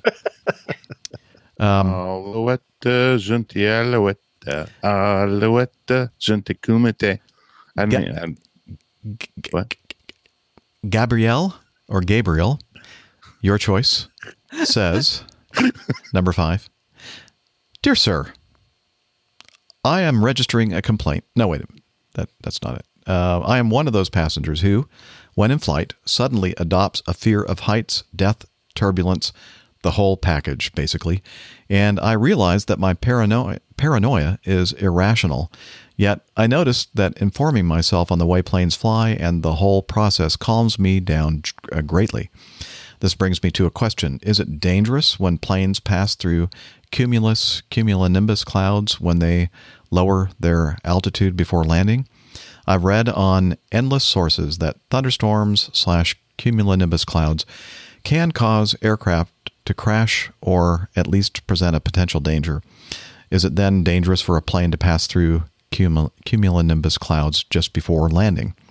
I ask this because there are multiple times in the past where I was in a plane which landed in a city where it was really cloudy and rainy, and the plane shakes terribly each time we pass through the rainy clouds just before landing, and I don't see any website which mentions this. In addition, how does the air traffic control or pilots in general handle the fact that some cumulonimbus clouds form out of nowhere and unpredictably? Please do not feel obligated to answer immediately, and thank you in advance for your time. Kind regards, Gabriel. So, I think we have a lot of answers for you, Gabriel, and who wants to go first with this one? I'm looking at my co-hosts, and they're all chomping at them. Oh, I see a hand right there. Nick. Love to. So a cunim is a rain-bearing cloud of cumulus form. So it's one of those ones that grows and looks a bit like a cauliflower. And when they're big and severe and they carry a lot of lightning and heavy rain in them, they can carry a lot of turbulence, and that'll throw the airplane around. So generally speaking, if you've got a severe QNIM, and it will show up on the radar in different colors, and if it's a bad one, we will see the heavy amounts of rain and possibly even hail in the middle of it showing up very clearly on the radar, and we will avoid those definitely. So the cumulonimbus can actually be a cloud you might fly through, or certainly the edges of, if it's not particularly bad. If it's a smallish one, doesn't have a lot of vertical extent, but certainly the major ones that boom up to the troposphere, through the tropopause, they're the ones really to avoid. And they can be dangerous if an aircraft decides to try and navigate through one. So we give them a wide berth. Going underneath them on the approach can be also a problem. Normally, you're not actually flying through the turbulent air of the cloud itself, and you're below the base of it. It can be reasonably clear. You might be flying through some heavy rain, but what you're really looking for there are severe downdrafts, and the worst of which are usually called microbursts. So that is a big, heavy column of very cold air and often rain coming out of the cloud, hitting the ground, and spreading out. It gives you an effect which can be relatively dangerous on the approach. So it starts off by you hitting quite a strong headwind, which makes you rise up above the glide slope. You tend to throttle back because you're going faster now because you've hit a headwind, and you push the nose down and maintain the glide slope.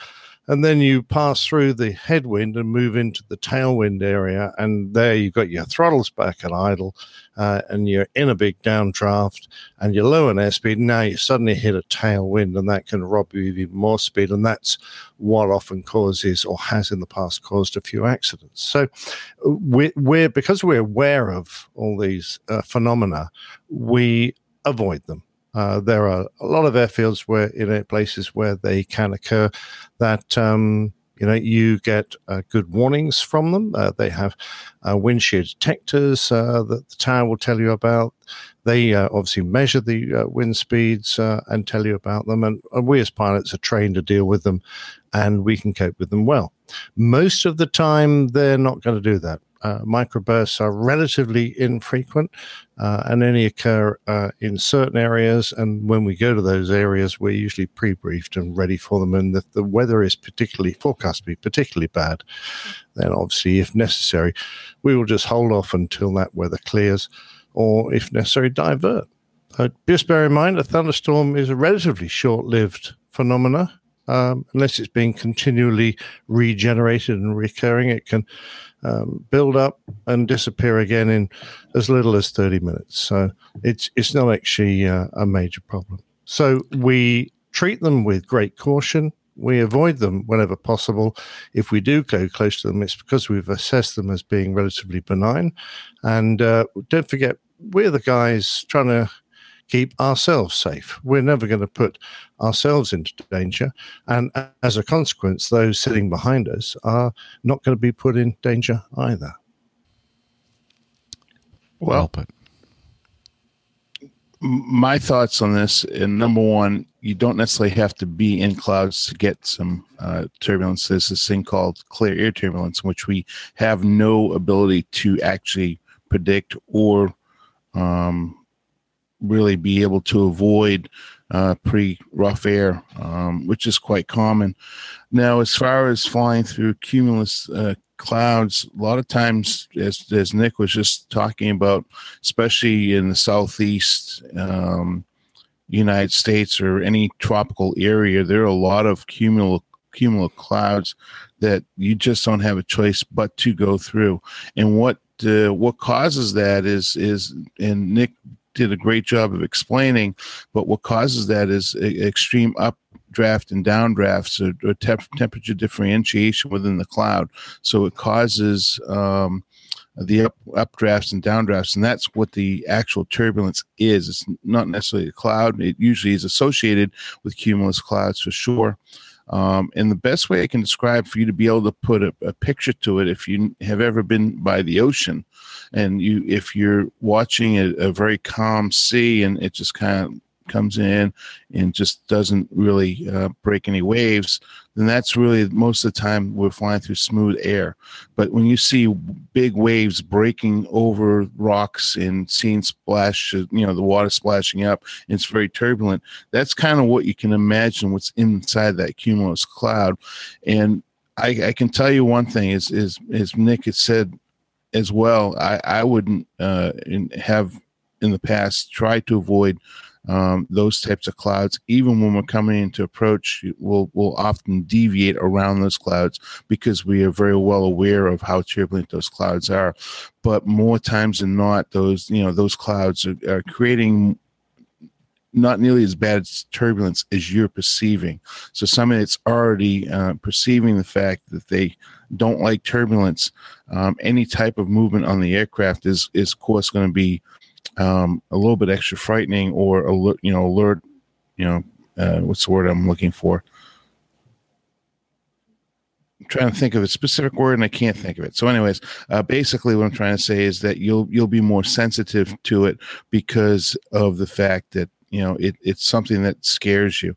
And we as professional aviators in our judgment would not necessarily go through something that's going to be severe in nature, certainly. And moderate is very, very rare occurrence, but moderate turbulence to us is probably what you would consider to be severe turbulence and scare the ever living daylights out of you. So that's what we try to as professional passenger pilots. Now, I don't know about the cargo world. I can't speak for them, but as professional passenger pilots, that's what's always going through my mind. I know that for a fact. I'm sure Nick and Jeff always, think the same way. And that is, we're trying to do everything we can do in the flight deck, not only to get us there safely. That's job number one, but number two is be as smooth as we possibly can and choose the path that's it's going to cause the least disruption. And it's not uncommon for us to have to go through some of those cumulo clouds. We just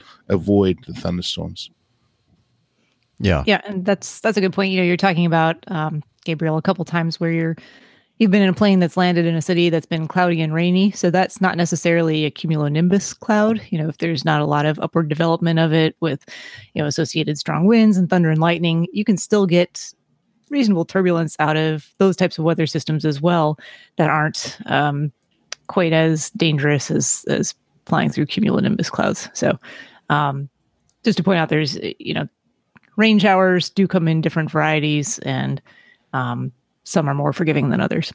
And that's a good point, Doc Steph, is because, like, for example, in the Northeast U.S. and in England, a lot of times you get those low stratoform clouds that are just low hanging and associated with high winds. So up in the Northeast, you might have a northeaster where you have, 30, 40 mile an hour winds on the ground. It doesn't, you're going through, low nimbostratus. Nimbostratus, right? Very low to the ground, and those types of winds can cause turbulence without you even being near a cumulus cloud.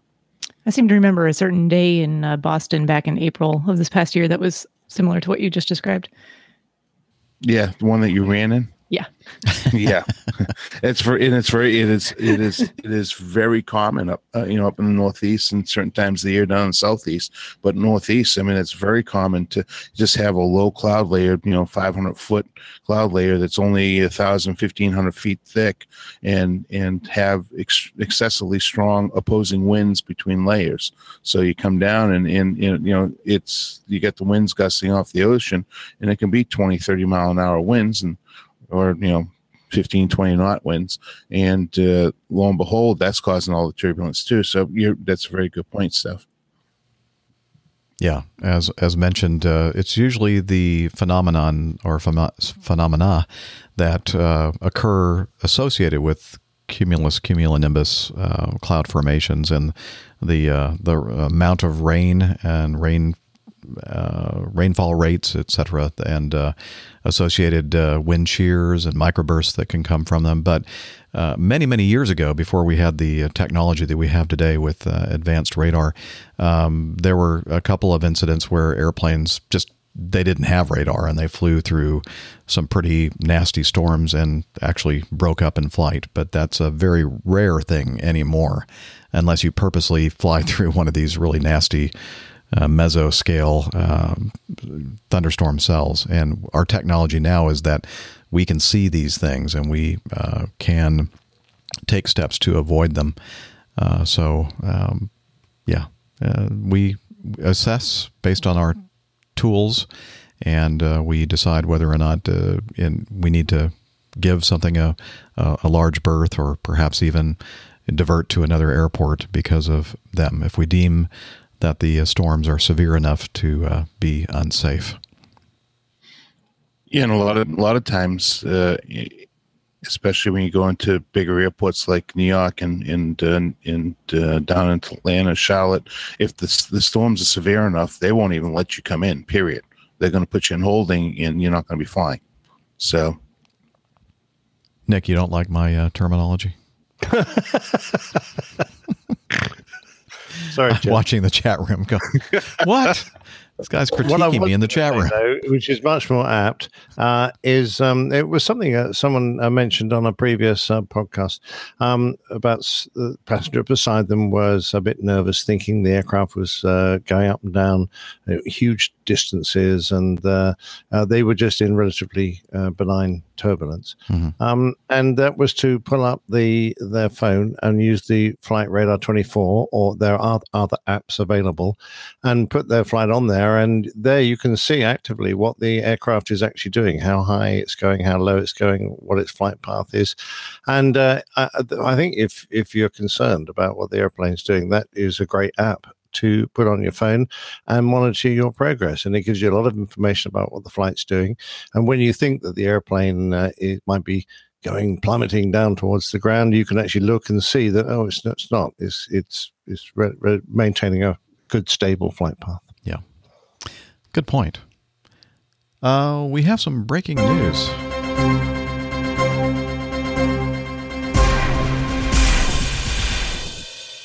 In the middle of our show here, just received, I was watching the chat room, James Balch sent us a link to a tweet from Mexico. An Aeromexico Embraer E190 has suffered an accident shortly after takeoff in Durango Airport in Mexico. And that's all the detail that I have at this moment. But just thought I'd mention that looks like we have another crash, which is not good. Not been a good year. Not very good news at all. No.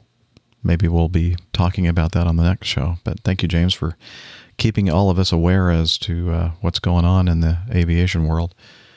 And hopefully not too many injuries or fatalities in that. Okay. So I think we sufficiently answered Gabriel's question. I mean, we could probably talk for an hour on it if we wanted to, but that's one of those things, you look at those little puffy cumulus clouds out there and you think, God, they look so soft, like a little cotton ball. How in the world could they possibly be bumpy if you flew through them? But that's one of nature's practical jokes, moisture, I think. Right? What's that? Visible moisture. It's going to create a little bit of bumps along the way. For sure. All right. Brett writes, number 6. On my way to Oshkosh, I stopped for dinner and a beverage in Grand Rapids, Michigan at Founders Brewery, a really nice place to go, where I saw this T-shirt. So obviously they have a beer named Curmudgeon. Any relation to the old pilot/curmudgeon? And he sent us a snapshot for us to look at. And I think we've talked about this beer. I think we've talked about the beer, the label on this particular beer. Brew. Yeah, remember I brought it a 4-pack and showed it that's right. to Nick way back when, probably episode 240, 250 or so. Now this gentleman on the photo is a much older chap than the old pilot Curmudgeon, and not as good looking, I might add as well. But there is some resemblance. You're a gentleman, Jeff, but And I don't have a funny hat like that. You should get one. I don't think so. No. Okay. It almost looks like Dana's hat a little bit. A little bit. Yeah, Wow. a bit. Not really. No, not really. It has to be a little more. It has to be a little more like that. A little bit. Oh, there you go. And darker. Crinkled. A little more crinkled. There's a certain resemblance. There's definitely resemblance now. We're getting there. Yeah, and in the nose territory. I mean, Dana's nasal organ and that Nasal organ. They're very similar, don't you think? Is that a medical term? No. Okay. Definitely not. It's probably a Monty Does that Python have anything to term. do with the blow up doll? I mean, from earlier that I missed? No. No. Also not. Okay. All right. Well, thanks, Brett. I'm glad you enjoyed the food and the beverages at Founders, and thanks for showing us that photo. We'll have that in the show notes if you're interested, folks. Number 7, Steve sends us an update to the incident that we talked about a few episodes ago, the China Air Cargo 747 that excurted? No. An excursion. Had an excursion. A runway It's not a word. excursion. Yeah, I know. I thought, as I was saying it was I turned thought, into a lawnmower temporarily. I've just made a new word now, excurd. Don't excurd if you know what's good for you. An excursion off the runway 10 left or 9. I don't know which one it was. I just heard a big clap of thunder. Speaking of weather and cumulonimbus clouds. So he sent us a link. Apparently there's more to the story, and he said, interesting to hear the ops communication and see the pics of the grass. And this is Steve Horn, Captain Steve. And I'm going to click on this, and I'm going to, seems like that was not coming from the right place when I heard some audio here. Let me make sure that I have this set up properly. Okay, it's on. Let me see if you can hear the audio. 3544, turn right heading 110. Dynasty 514, we are going wrong due to last minute DVA from the runway. That's 5140 heavy, roger, flighting 090, climb maintain 5000. Yeah, we heard this. Heading 090, climb maintain 5000, Dynasty 5148. 3544, turn right heading 180. Okay. O'Hare Communications, Hunter Alphen. Yeah, this is Daryl, 45. Yeah. Okay, so I have something kind of strange for you. Okay. Okay, so we had we got a call from ops. China, hold on a second. Okay, it's a China Cargo Airlines 747. Okay. That apparently landed in the grass area of 10 left, did a touch and go, went back up, came around, and then landed on 10 right. But I guess he took out a bunch of signs. The tower's, and he's on his way he's taxiing the southeast cargo area right now. The tower's trying to get information from the pilot, but the pilot's not giving up any information whatsoever. So ops is asking for CPD and aviation to try and intervene and get some information about what exactly happened. So ops is following the aircraft at this time. But he was 10-4, I'll start heading out there right now. Southeast cargo. It's a China Cargo Airline. Yeah, I know exactly where he's going to go. Okay. Anyway, that's about half of the audio from this video, which we'll have a link to. The China Airlines touches down in grass at O'Hare, Part 2. But just interesting to hear the operations communications, how they're going. Like, okay, how do I describe this? And also interesting, I think, that the pilots from that particular flight were avoiding having any discussion at all about what had happened. What? Who? Us? Yeah, what? I do not understand. What is that word? It's not in our list of aviation phraseology. Oh, and for Ivor, this has nothing to do with the actual story, but that was an excellent example of a Chicago accent right there. The lady that we were just listening to. Ah, yeah. Good point. Oh, she sounded American to me. And And in this, well, she is. Yes. In this video, by the way, there's some. It's like a slideshow, and they show some of the imprints of the tires off into the grass, and some of the pieces of equipment that were taken out, and could have been could have gone a lot worse, I'd say, than it did. Yeah, watching the surveillance video is pretty impressive too for anyone who hasn't done that. And when you see the 747, did you notice how the pitch of the thing was really moving quite? I don't know how to describe it, but it was looked like they were hanging on for dear life, trying to get that thing back airborne and pointed in the right direction and flying safely. Doesn't look like a nice smooth transition from touch and go to flight. Good old lurch there as he tried to get it back towards the runway and then go around. Yeah. Dear. All right. Well, thank you, Steve, for alerting us to that. And again, please check it out, dear listener, by clicking on the link in the show notes. Let's see. Moving on. Devin says, just wanted to share this quick YouTube video about robot tugs. Yes, the day is here. Well, at least at Heathrow. And We've had sex dolls and now we're talking about tugs. Yeah. Do you enjoy the robot tugs, Nick, or have you experienced that? Well, I know. Luckily, no, I haven't had. And where do they tug you? That's my question, really. I think you'll need to ask Devin. That's a little bit too personal, Sacramento. I think. HR is monitoring this conversation. I'm sorry. And notice who's not in this conversation. Yeah, wow. That's unusual. Makes a change. He says, Nick, have you seen them or have ever been pushed back by these ground drones? Warmest regards from Devin in Sacramento. Nick? No, is the answer. No. Yeah, I didn't see any when I was at Heathrow. No, they seem to be trying trial by another airline. I see. Okay. But they look quite useful. I mean, it's just another way of putting someone out of a job, mind you. But isn't somebody controlling the tug from a remote location, or are they completely autonomous? Well, it looks like the guy walking on the headset is doing the guiding. I don't know whether they have an additional bloke, but so I'm assuming that they will be able to do away with tug drivers, and the same guy on the headset that walks back with you will now control the electric tug. I don't know. I don't know. I'm failing to see the advantage. Yeah, I don't really see it either, but it's cool. Interesting nonetheless. Yeah. Technology. Yay. Yay. Yeah. Yay for technology. Okay. Well, and it could be something like having to do with, if I can find the darn piece of, here we go. Going green. We're going green. Although, I don't know. Unless they're electric, they're probably not. I think they are electric. Oh, okay. Part of the point.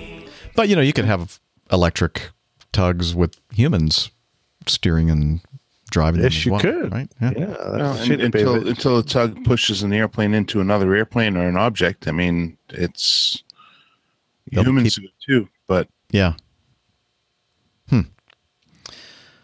Well, anyway, thanks, Devin. 9. Radio Roger has a question for us. Hey. He said, hi, Jeff. Hope you had a great time in the UK. I did. Thank you, Roger. Here's some feedback I hope will be interesting to the APG community. And again, this is from Radio Roger, and let's take a listen. Greetings, APGers. Roger Stern here, a.k.a. Radio Roger. I'd like to give a shout-out to JetBlue, and with that, ask a question. My daughter, who was living in Boston at the time, flew into Newark for a one-day trip. She had booked the last JetBlue flight back that night.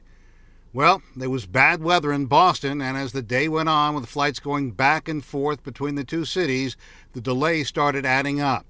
And when it was time to fly home, the Boston-bound flight was delayed for a couple of hours. Finally, the plane and crew which were to handle her return flight arrived from Boston and Newark, but as you can guess, the crew had run out of legal hours and couldn't return. That would seem to have been the end of it for my daughter and her fellow passengers who would have to wait until the following morning to fly out of there. But JetBlue then did something interesting.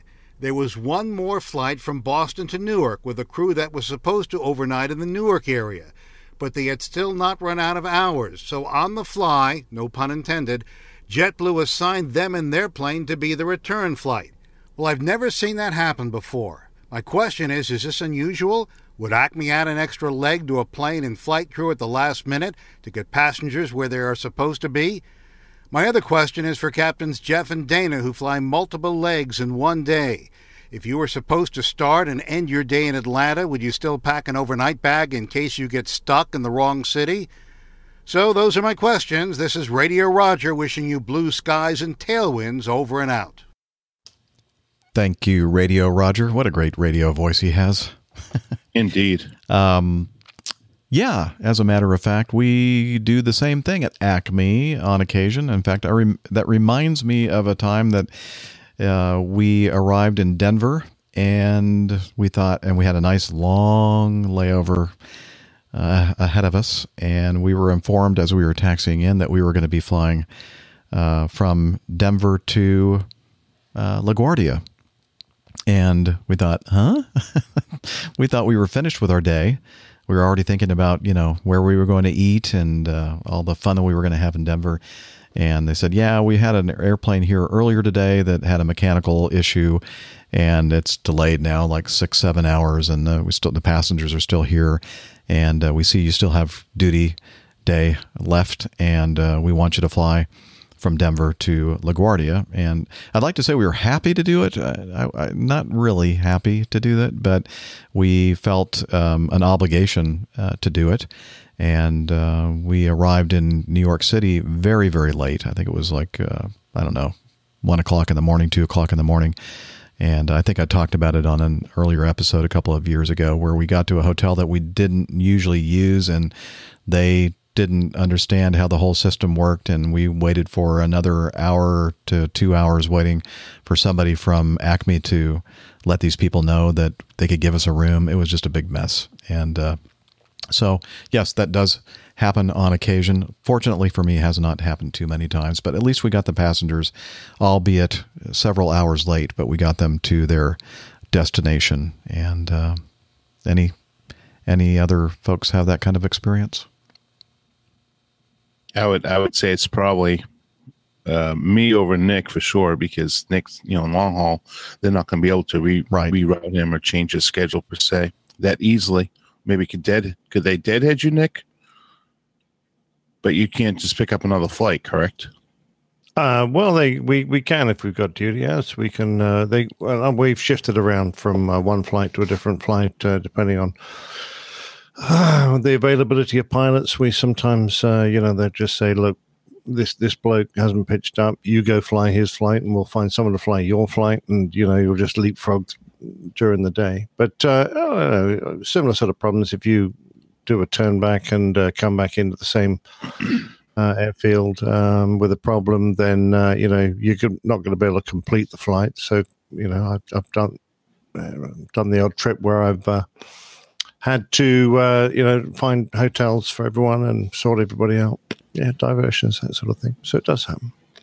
And that's my same experience as Jeff was talking about. It's not uncommon for us to be what's called rerouted, and that is that they change what we are planned to fly. And in some cases, they'll go ahead and just put you on a new overnight like they would have with these pilots, or they'll just go ahead and deadhead you back to your original overnight, depending on how much time you had available. But, one thing I want to point out is that you are under no obligation to absolutely do something unless you feel as though you'll be safe and rested and not fatigued. So that's a key, and that crew, may have had a long day already, but they were legal to do it. If they're legal to do it as long as they're rested to do it, then why wouldn't you go do it? And ultimately, we are in the customer service business, passenger service business. So our job, even though it may not always be exactly what we want, we may have wanted that long Denver overnight or a long Pensacola overnight or wherever else it may be. Sometimes you just have to do things you just don't like to do. The other part of that question is, do you bring things along even if you have a day line? And the short answer to that question is yes. I don't always necessarily pack another bag. I have my my crew bag that has all my flying equipment in, and there's sometimes that I'll just go ahead and throw in just in case a shaving kit, vanity kit, and then an undershirt and other undergarments to make sure that if I do get stuck someplace that I would have fresh things to change into, not necessarily the pants or the shirt, uniform shirt, because generally speaking, I'll wear that for at least the pants for more than one day. It's hard to pack all that clothing. Not hard to bring an extra shirt, but having extra pants for every day is not the easiest thing to do. So that answers that question for you. Yes, and I've mentioned the story several times on the last 8 years of doing the show, or however long it's been, where when I was new, and I think I was a 727 co-pilot, fourth from the bottom, talking about lack of seniority.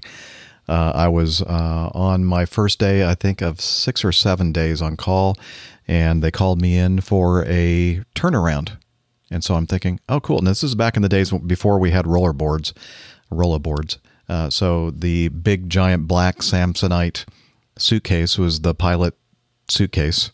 And then the big flight kit, with all the JEPS stuff in it. And so it was like very, very heavy stuff on both sides. And so when you had the opportunity to go in and not have that big, giant Samsonite suitcase full of stuff, you could leave it at home. Then, it was very tempting. And so I thought, well, it's just a turnaround, so I'll go in and I'll just take my flight kit. And so off I went and did a trip, and I was supposed to be home later that night, and then we got delayed, and then we were supposed to go from Cincinnati to Atlanta, but we arrived in Cincinnati after the last flight going from Cincinnati to Atlanta. So that means that we had to overnight in Cincinnati, and I'm thinking, well, no problem. One night I'll catch or deadhead back home the next day. No big deal. I can get, usually the hotels we stay in have, toothbrushes and toothpaste and really bad razors and that kind of thing to use in a pinch if you need it. And so that's what I did. And then while I was waiting at the hotel to leave the next day, I got a call from scheduling that said, oh, we need you to now pick up a trip, a Miami trip. This was back when we had a Miami base. And so we're going to deadhead you from Cincinnati to Miami and pick up that trip. And that was like a 2 or 3 day trip. And I said, would it be okay if you routed me through Atlanta so that my wife can bring a suitcase with stuff in it for me? And so that's what they did. They routed me through Atlanta and then went down to Miami. And long story short, I ended up flying the entire 6 or 7 days with, the Atlanta crew, the Miami crew, Seattle crew, I think a Salt Lake City crew. I don't know how many different crews I was with, and I don't remember all the places that I ended up, but it was quite a trip. And so since that time, I learned my lesson. And so I always head to the airport with, at least, as Dana said, at least a change of undergarments and a shaving kit and that kind of thing.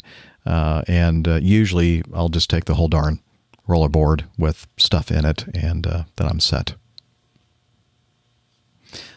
All right. I think it might be time now for us to hear this week's installment of Plane Tales, and it is entitled The Aluminum Trail. Take it away, old pilot.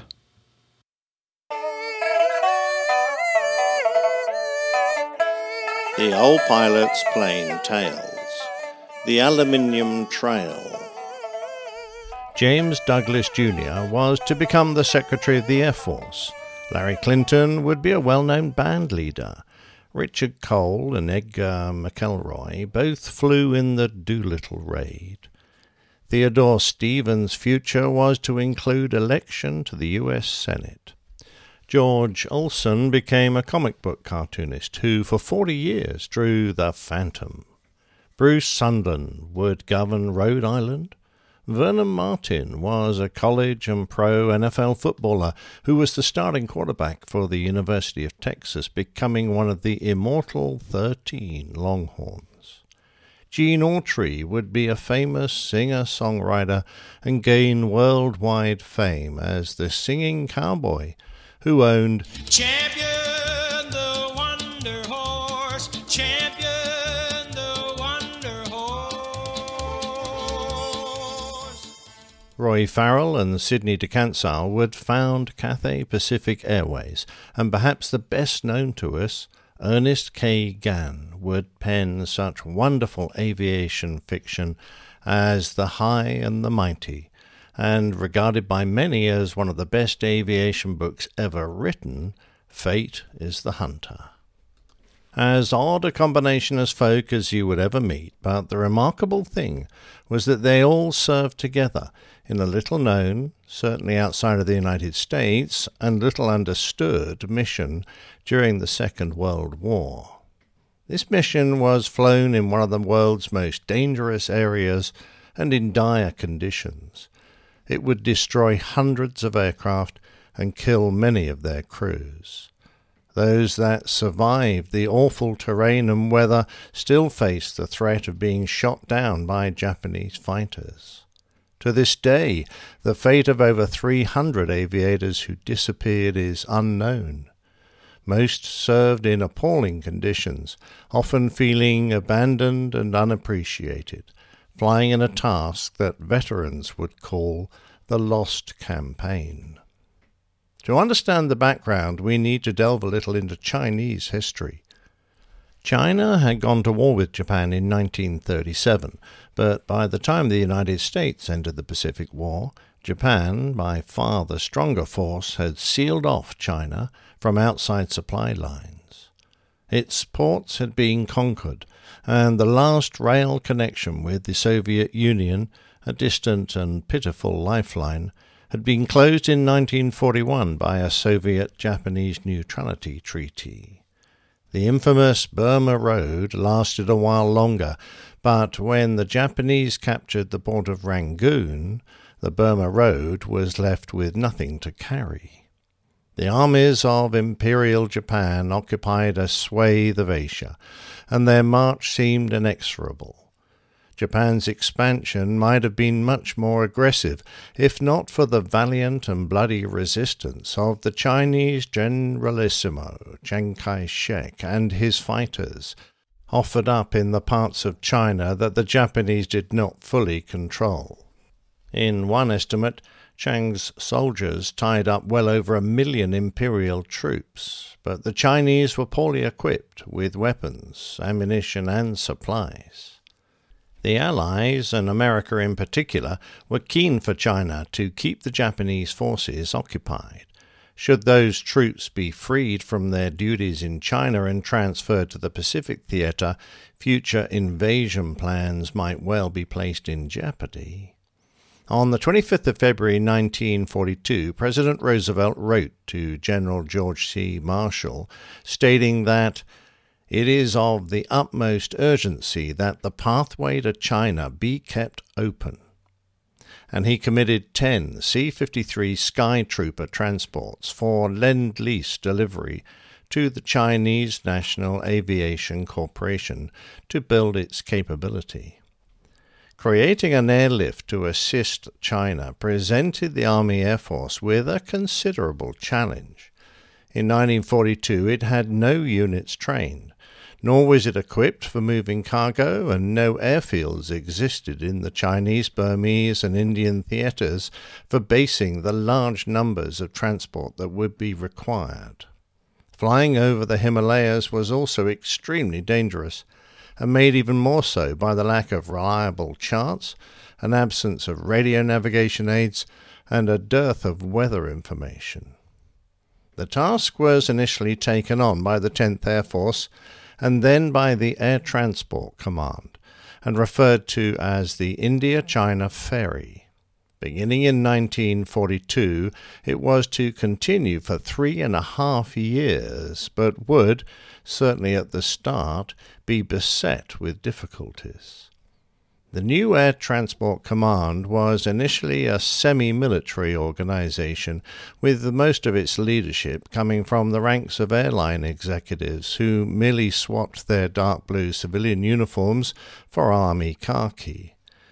The ATC also drew heavily on the airlines for manpower, using civil airline pilots, radio operators, and other aircrew personnel from airlines to crew the transports that had been hurriedly purchased from civilian sources.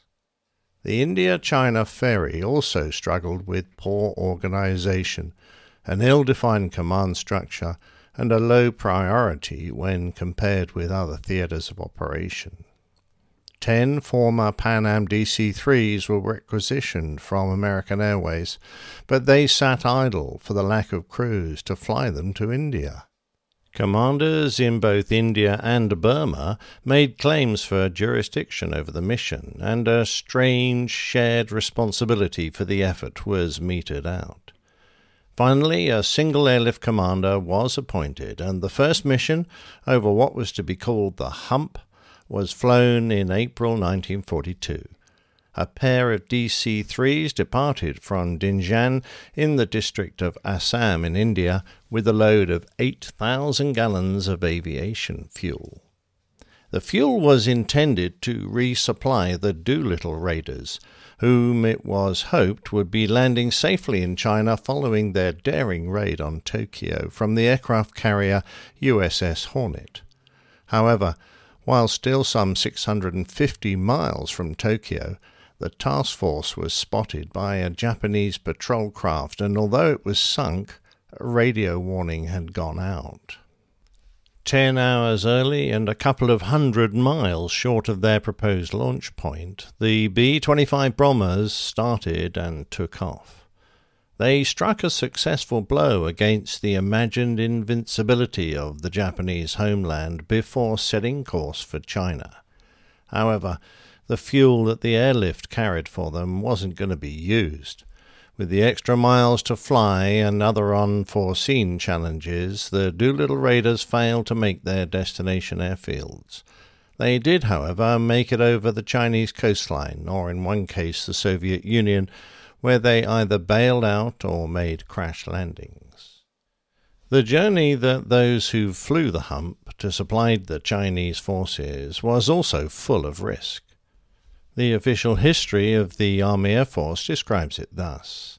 The Brahmaputra Valley floor lies 90 feet above sea level. From this level, the mountain wall surrounding the valley rises quickly to 10,000 feet and higher. Flying eastwards out of the valley, the pilot first topped the Patkia Range and then passed over the upper Chindwin River Valley, bounded by a 14,000-foot ridge.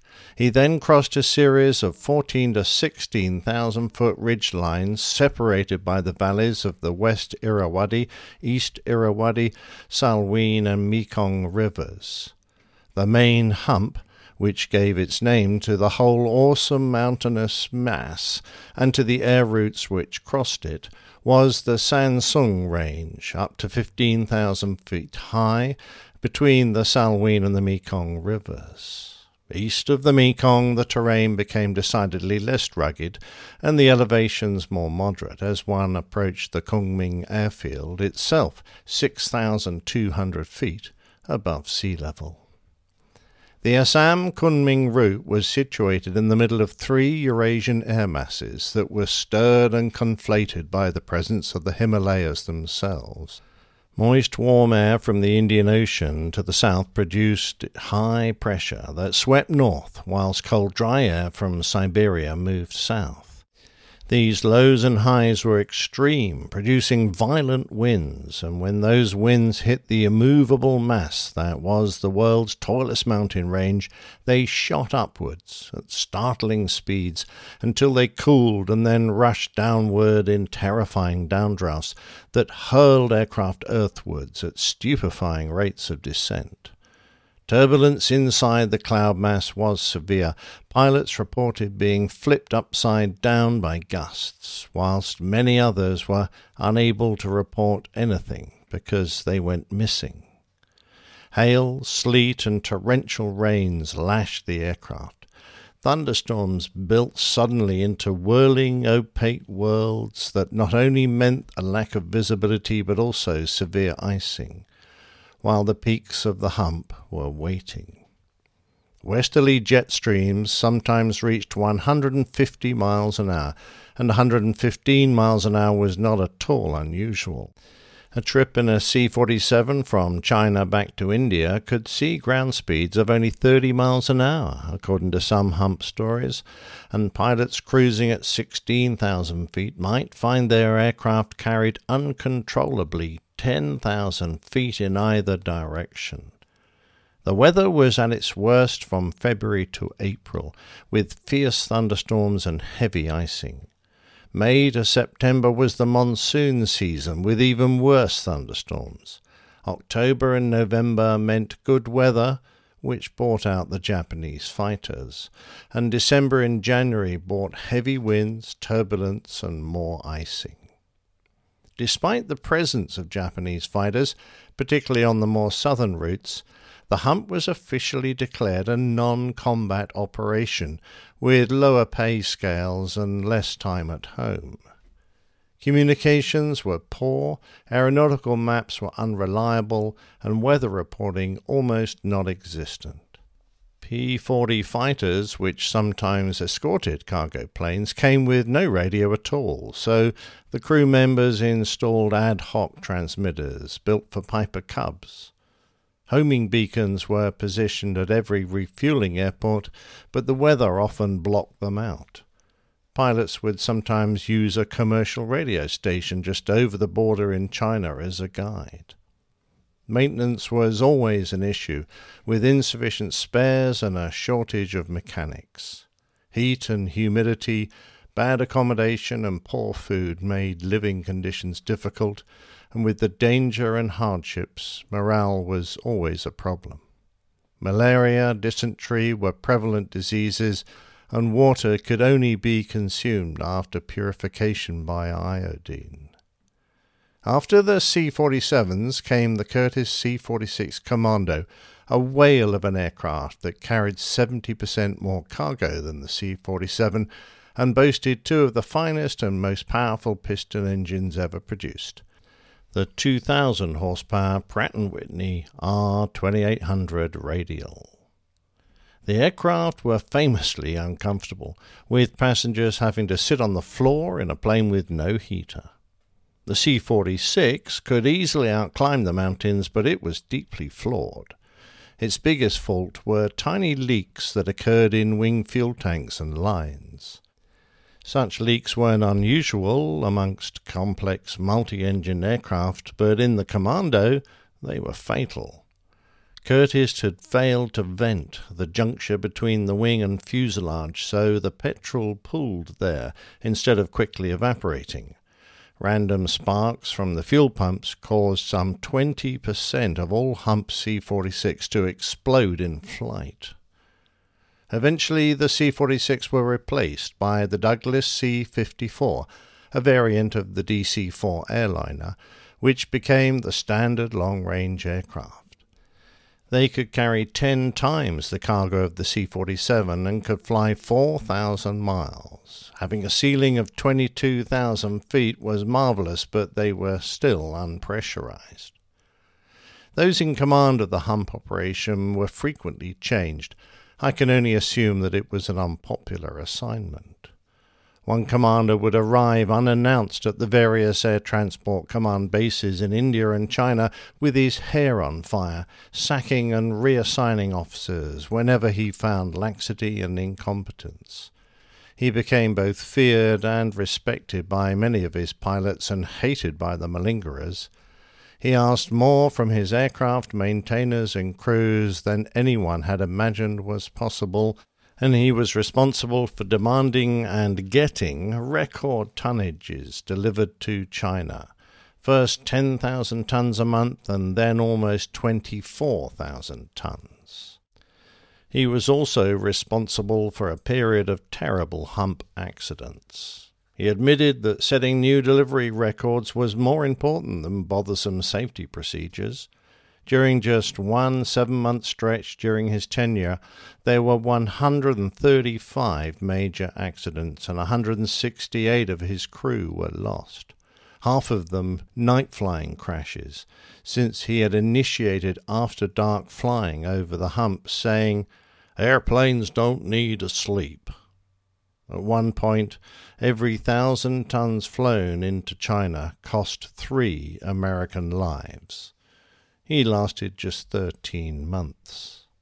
Still, during 1944, the hump flights grew exponentially in terms of tonnage, organization, and operational sophistication. It became quite simply the world's biggest international airline. 750 aircraft and more than 4,400 pilots. Between August 1944 and October 1945, the hump delivered almost 500,000 tons of material from India to China. However, Chiang Kai-shek got less than 2,000 tons of it, only 3 pounds for every 100 that crossed the hump. The 20th Air Force got gasoline and ordnance.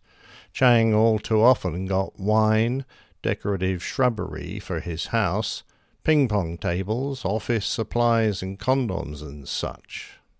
The final report stated that the airlift expended 594 aircraft, so many that they left a trail of aluminium over the mountains. At least 468 American and 41 CNAC aircraft were lost from various causes, with 1,314 air crewmen and passengers killed. In addition, 81 aircraft were never accounted for, with their 345 personnel listed as missing. Another 1,200 were rescued or walked out of the mountains on their own. The flight time in the airlift totaled over 1.5 million hours, and at the time, the India-China ferry was the largest and most extensive strategic air bridge in aviation history, a testament to those who took part. Their final commander, General Tunner, who went on to command the American contribution to the Berlin airlift, stated, "Never in the history of transportation had any community been supplied such a large proportion of its needs by air, even in the heart of civilization over friendly terrain. After the hump, those of us who had developed an expertise in air transportation knew that we could fly anything, anywhere, anytime." I thought flying the hump was flying the 747. Yeah, it could be. Or, flying when you're feeling a bit angry. Wow, great! Another great story told by the old pilot, and wow, I'd heard that it was quite an arduous task to be a part of that whole operation, but it was much worse than I thought. Yeah, I mean, the losses, just an incredible number of losses. And it was, these guys were flying on reduced pay scales because they were considered non-combatants. Yet they were, losing hundreds upon hundreds of aircraft, killing well over 1,000 guys. I'm going, what? What were they thinking? But, the ATC formed the basis, I think, of the Air Force's Strategic Air Command ability to move things. So I guess it was the start of the outfit you flew for, Jeff. Yeah, I had no idea that they had anything to do with that at all. So, yeah, part of my heritage, I guess. There you go. Yeah. Very cool. Well, thank you, Nick, as always, for putting together another great plane tale. Yeah, welcome. All right. Moving on with our feedback. Steve, is this Steve Horn again? Yes, it is. Captain Steve. sent us a link to, you've heard of, what is it, Captain Roger Victor? That's the guy. The puppet? The puppet, yes. The puppet Muppet captain guy. Well, he has made another appearance on the Airline Pilot Guy show. I'll play a little bit of this. Let me tell you a story what just happened now. I flew into Rochester, New York, and I made a smooth landing. Approach was smooth, touchdown was smooth. As we're rolling out the runway, air traffic control gets on the radio. Speed tape, Airlines 237, could you make the next high speed for a landing aircraft? And I said, sure, no problem. So I applied more brakes. I slammed on the brakes. Full reversers. That's my reverser sound. And we stopped and cleared the runway. Now, taxi to the gate, all's hunky-dory, park, get the jet bridge connected, and a passenger feels the need to walk up to the flight deck and tell me what they thought, as if I gave a He says, hey, who did the landing? And I said, that was me. I did the landing. He says, well, you had it at the beginning but lost it in the end. What happened there? And I fought the urge to punch him in the mouth. You know, I thought about it, you know, the pros and the cons of punching a passenger in the mouth, and it came down to the fact that I did not want to file all that paperwork, you know, passenger reports, incident report. I didn't want to deal with that, so instead of punching him, I just looked at him and I said, sir, are you in Rochester? He goes, yeah. Are you on the ground? Yeah. Are you safe? Yeah. Well, then I didn't lose a thing. Welcome to Rochester. Get off my plane. And he deplaned. You know, I didn't ask for his opinion. I didn't need his opinion. If he thinks he could do my job better, he should have told me before and I could have gone home. If you think you could do our jobs better, let us know. Otherwise, sit down, shut up, and enjoy the ride. That's right. Tell me your story about the stupidest thing a passenger ever said to you. I want to know. Make my day brighter. Have a happy Monday and a great week. Bye. Well, Captain RV, heard a lot of stupid things said by passengers, but I usually just let it roll off my back. And what do they say? The customer is always right. Yeah. Well, they're not, but when No. you're, it's a question of maintaining your job and not being fired for having a sarcastic, witty, crude comeback. Sometimes you just smile and. Now, I have a feeling that Captain Roger Victor may be embellishing his experiences just a tad bit. After all, he is really a puppet, not a real person. This is true. But at least we don't have to go and say goodbye to our customers at the end of the flight. That's true. That's an advantage of the situation that you have over ours. But yeah, sometimes it's tough. Sometimes when you do something, you prang one on or whatever, you clear the runway quickly because you're trying to help the person out behind you, landing behind you. You just have to kind of just suck it up. And as I've mentioned before on this show, I try to use some humor in it. And I'll usually make some kind of an announcement that kind of deflects some of the comments that I might get from folks. And yeah, I tried that once when landing in the old days into Lagos. They had, before they resurfaced the runway surface was incredibly rough. And no matter how smooth you put it down, the rollout, you were going to be bouncing up and down like nobody's business. So I made a bit of a joke on the PA and apologized and hoped that nobody had lost their false teeth. Somebody had false teeth, obviously. But of course, I had insulted this marvelous Nigerian airfield, and there were a lot of Nigerians on board who were just so upset. I mean, they wouldn't accept the fact this was a lousy airfield. In fact, just appalling in every way, and the runway surface was the problem. They just thought I'd insulted their entire country, and I basically hid on the flight deck for a very long time. Not going to say that again. Humor can be kind of a difficult thing. It's hard to know your audience. Absolutely. Yeah. Yeah. That's the reason why I don't use humor anymore. I do. I'm usually able to get away with it. Yeah, well. I don't use it at work anymore. You're close enough to retirement. That you No, I can mean use- I've used it all my 30 years, Dana, and it's never it's only backfired once or twice. But well, I think to answer this question, I think the unspoken word is the word that hurts the most. I don't think passengers, when they get off the aircraft, when you have I know, Nick, you don't have to stand there and do it, but I prefer to stand there, and it is in our policy manual to go ahead and stand there and say goodbye to everybody as everybody's getting off the aircraft. And you say, thank you, appreciate flying with us, have a nice day, whatever I happen to be saying. And a person looks at you and or doesn't even have the courtesy of looking at you and just walks off the aircraft and doesn't even ever acknowledge your existence. I think that's more offensive to me than just people saying that was the worst landing. I need to go see my chiropractor.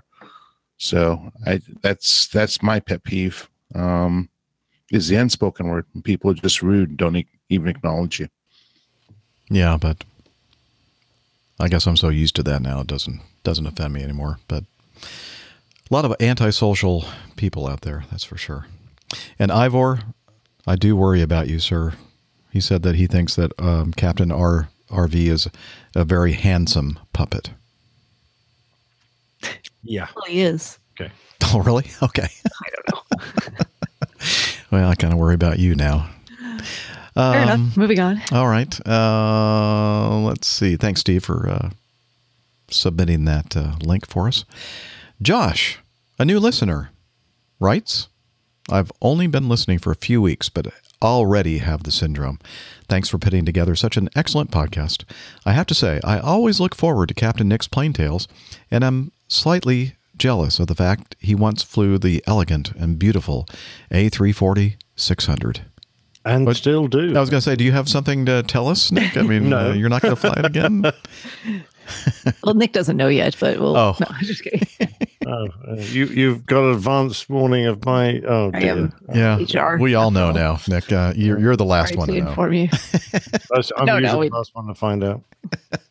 No, we know nothing of the sort. That's a good one.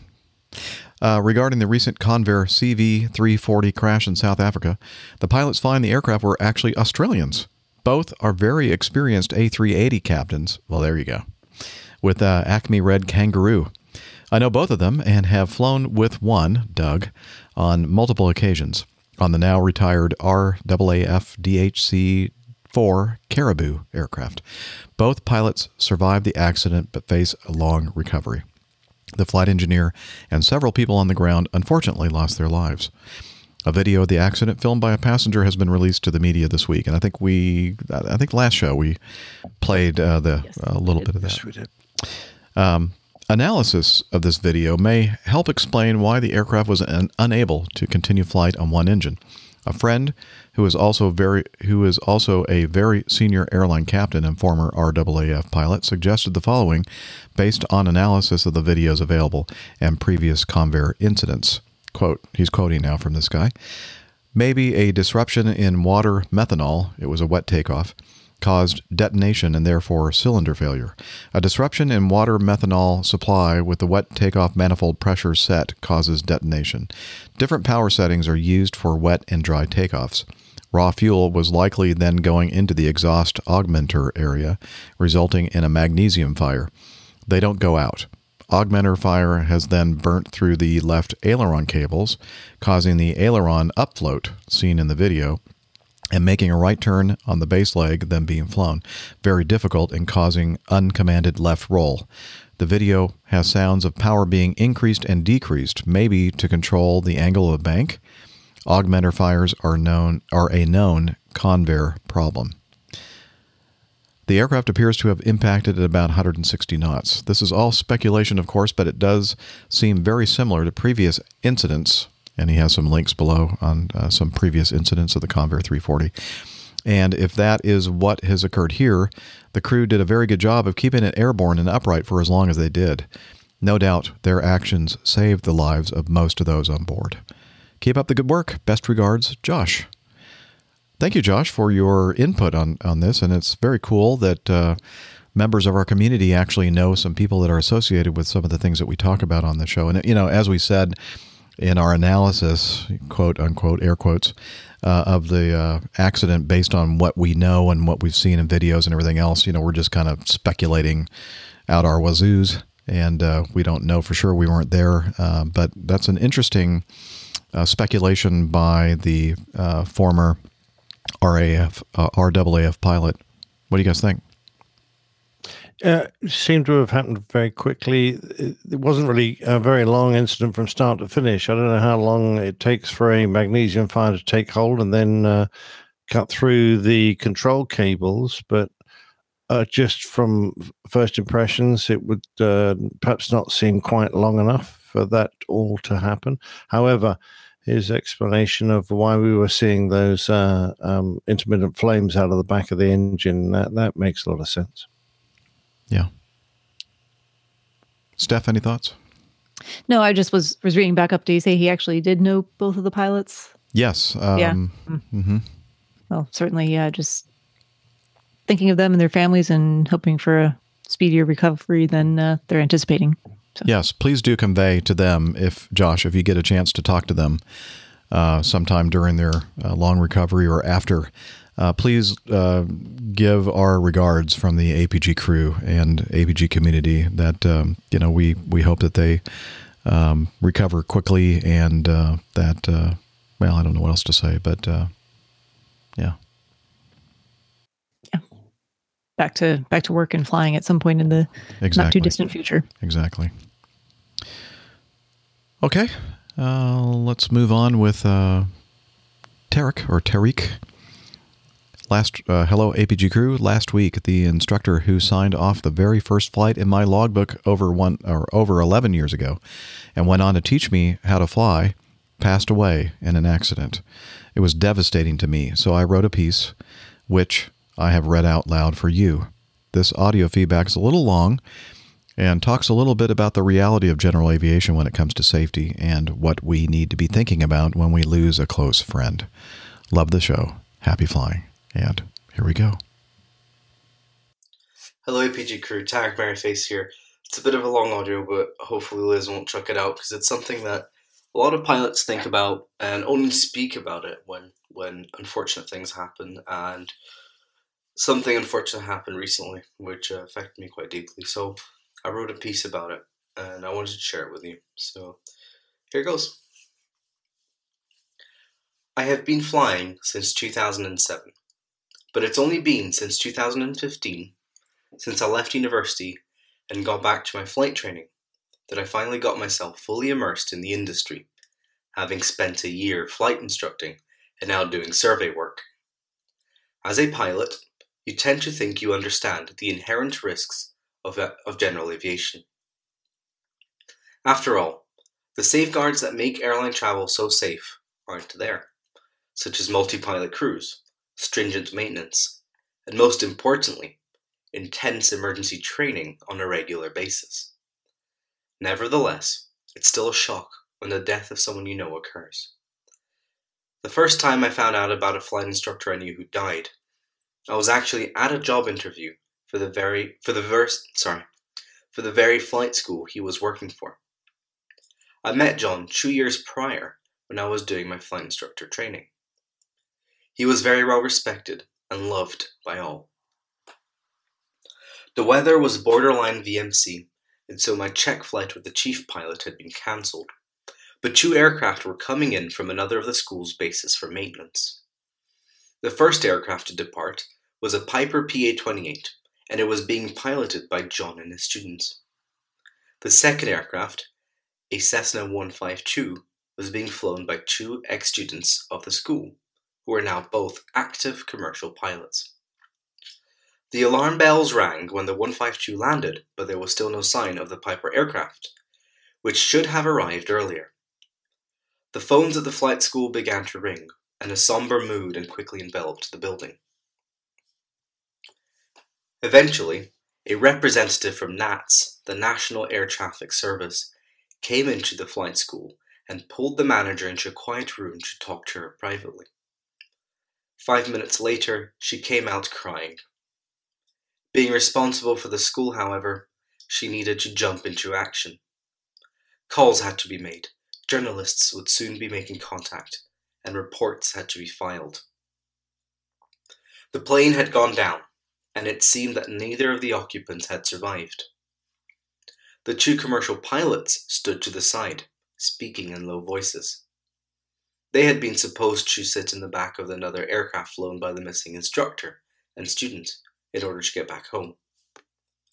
I decided to act at this point.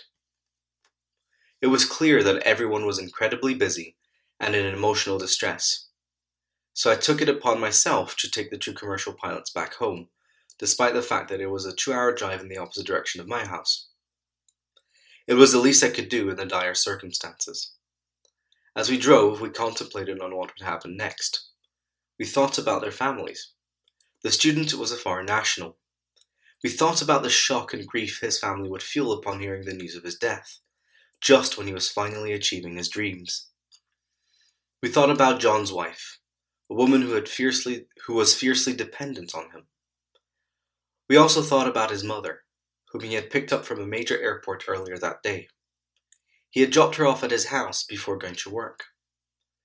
Little did she know she would never see her son again. This tragedy unsettled me deeply. I didn't feel the personal grief that those around me felt, but I did feel a sense of shock and uncertainty. John was a well-respected instructor, known for his attention to detail and his unforgiving safety precautions. A man who had made instructing his career. If he couldn't get through a career of flying GA aircraft safely, who could? Maybe I should quit flying, I thought. It took me a long time to recover from this shock. I never flew for that school in the end, as I got offered a more attractive position as a survey pilot. But the thought that flying small aircraft isn't as safe as I've always felt still lingers to this day. About 6 months after John's unfortunate demise, I found out that my PPL instructor passed away after his aircraft hit the ground on takeoff when he was flying with a student. The man who had taught me how to fly, who once spent 2 hours of his personal time helping me prepare for the ICAO English radio telephony exam, and who had always encouraged my passion for flying, was gone. One of my biggest role models, lost forever. He left behind a wife and 2 children, and countless adoring friends and students. To me, Frank was a mentor. He was the type of instructor who just understood his students' needs. He, unlike many instructors, including myself, never over-explained things. He showed you just the bare minimum, and then sat next to you and watched quietly and contently as you learned to fly by yourself. He would answer questions and stop you from doing anything dangerous, but he was a firm believer of learning by doing.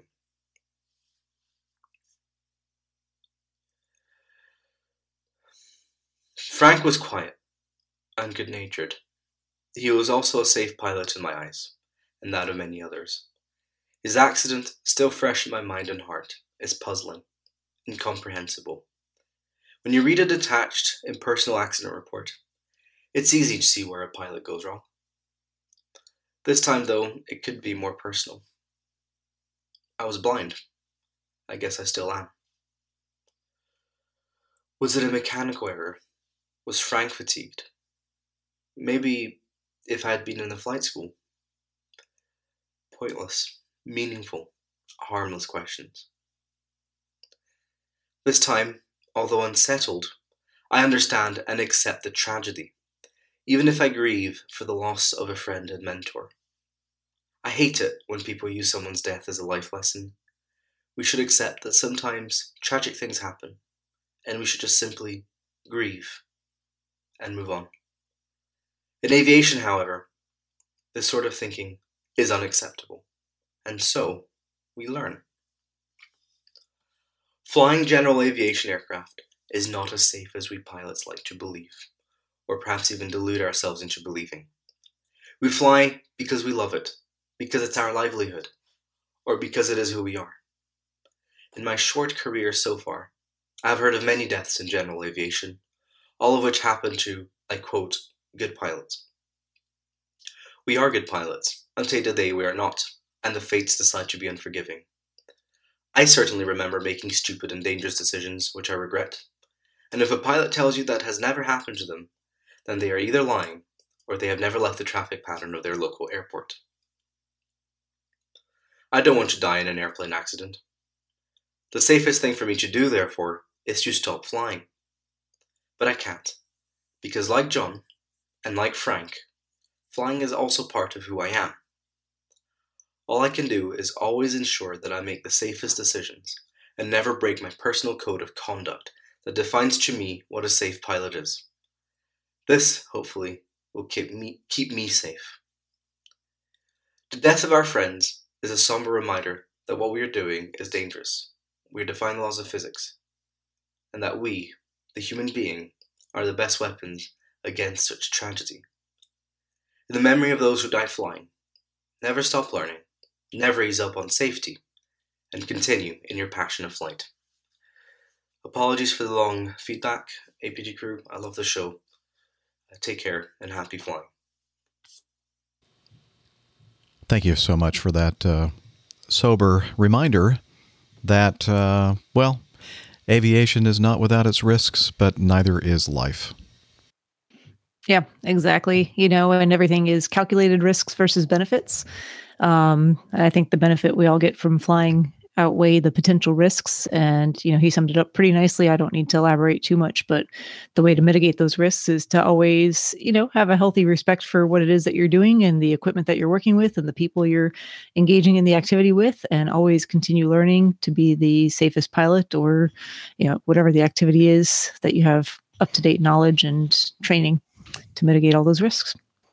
But yeah, it's always tragic like when things like that happen, especially, accidents, because of their unexpected nature. They come about suddenly. It's hard to take, hard to process, and you can't help but have a little bit of that feeling of, what would I have done in that scenario if it were me?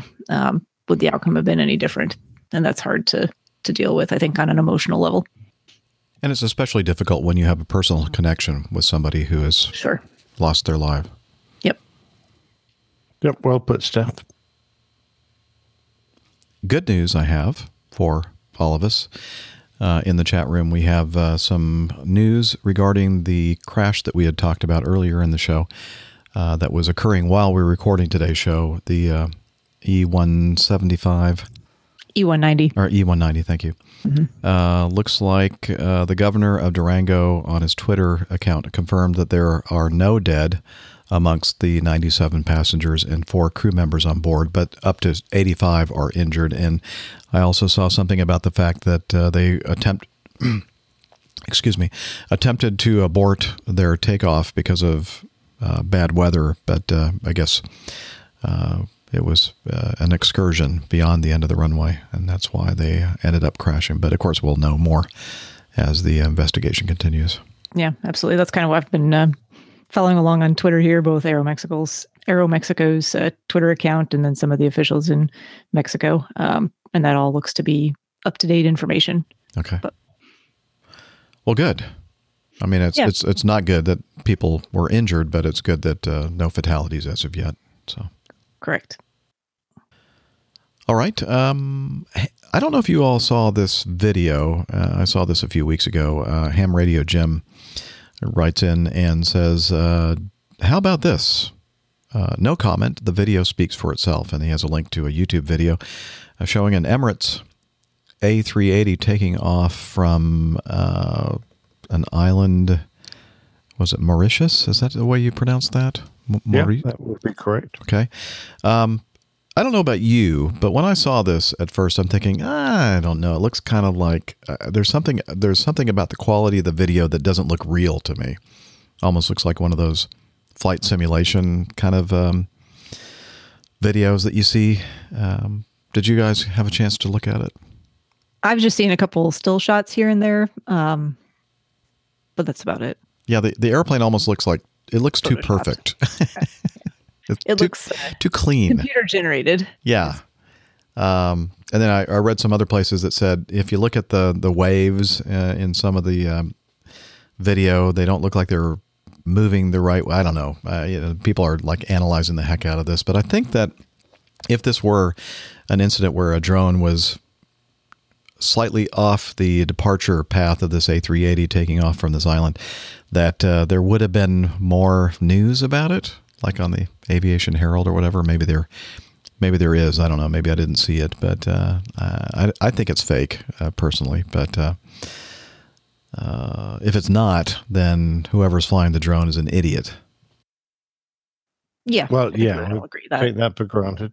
The drone seems to move quite rapidly for across towards the flight path as well of the aircraft. I'm thinking, and it doesn't quite look like it's it's more stable than it should be. Mm-hmm. So I'm a bit with you, and certainly some of the stills. You look at yourself. Well, that airplane does not look real.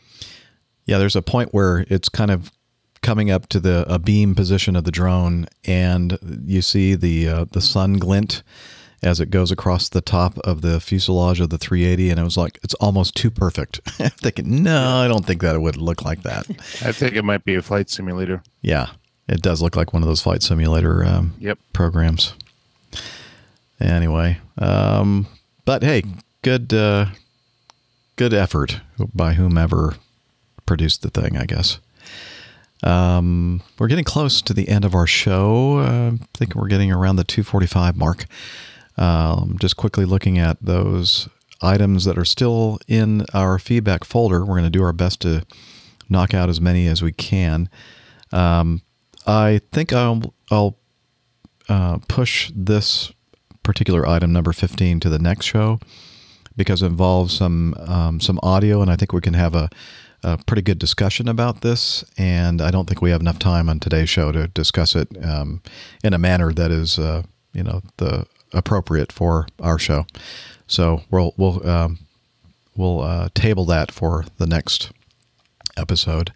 And I think that also this one, number 16, the transition from military to civilian flying, again, that might lead into a longer discussion.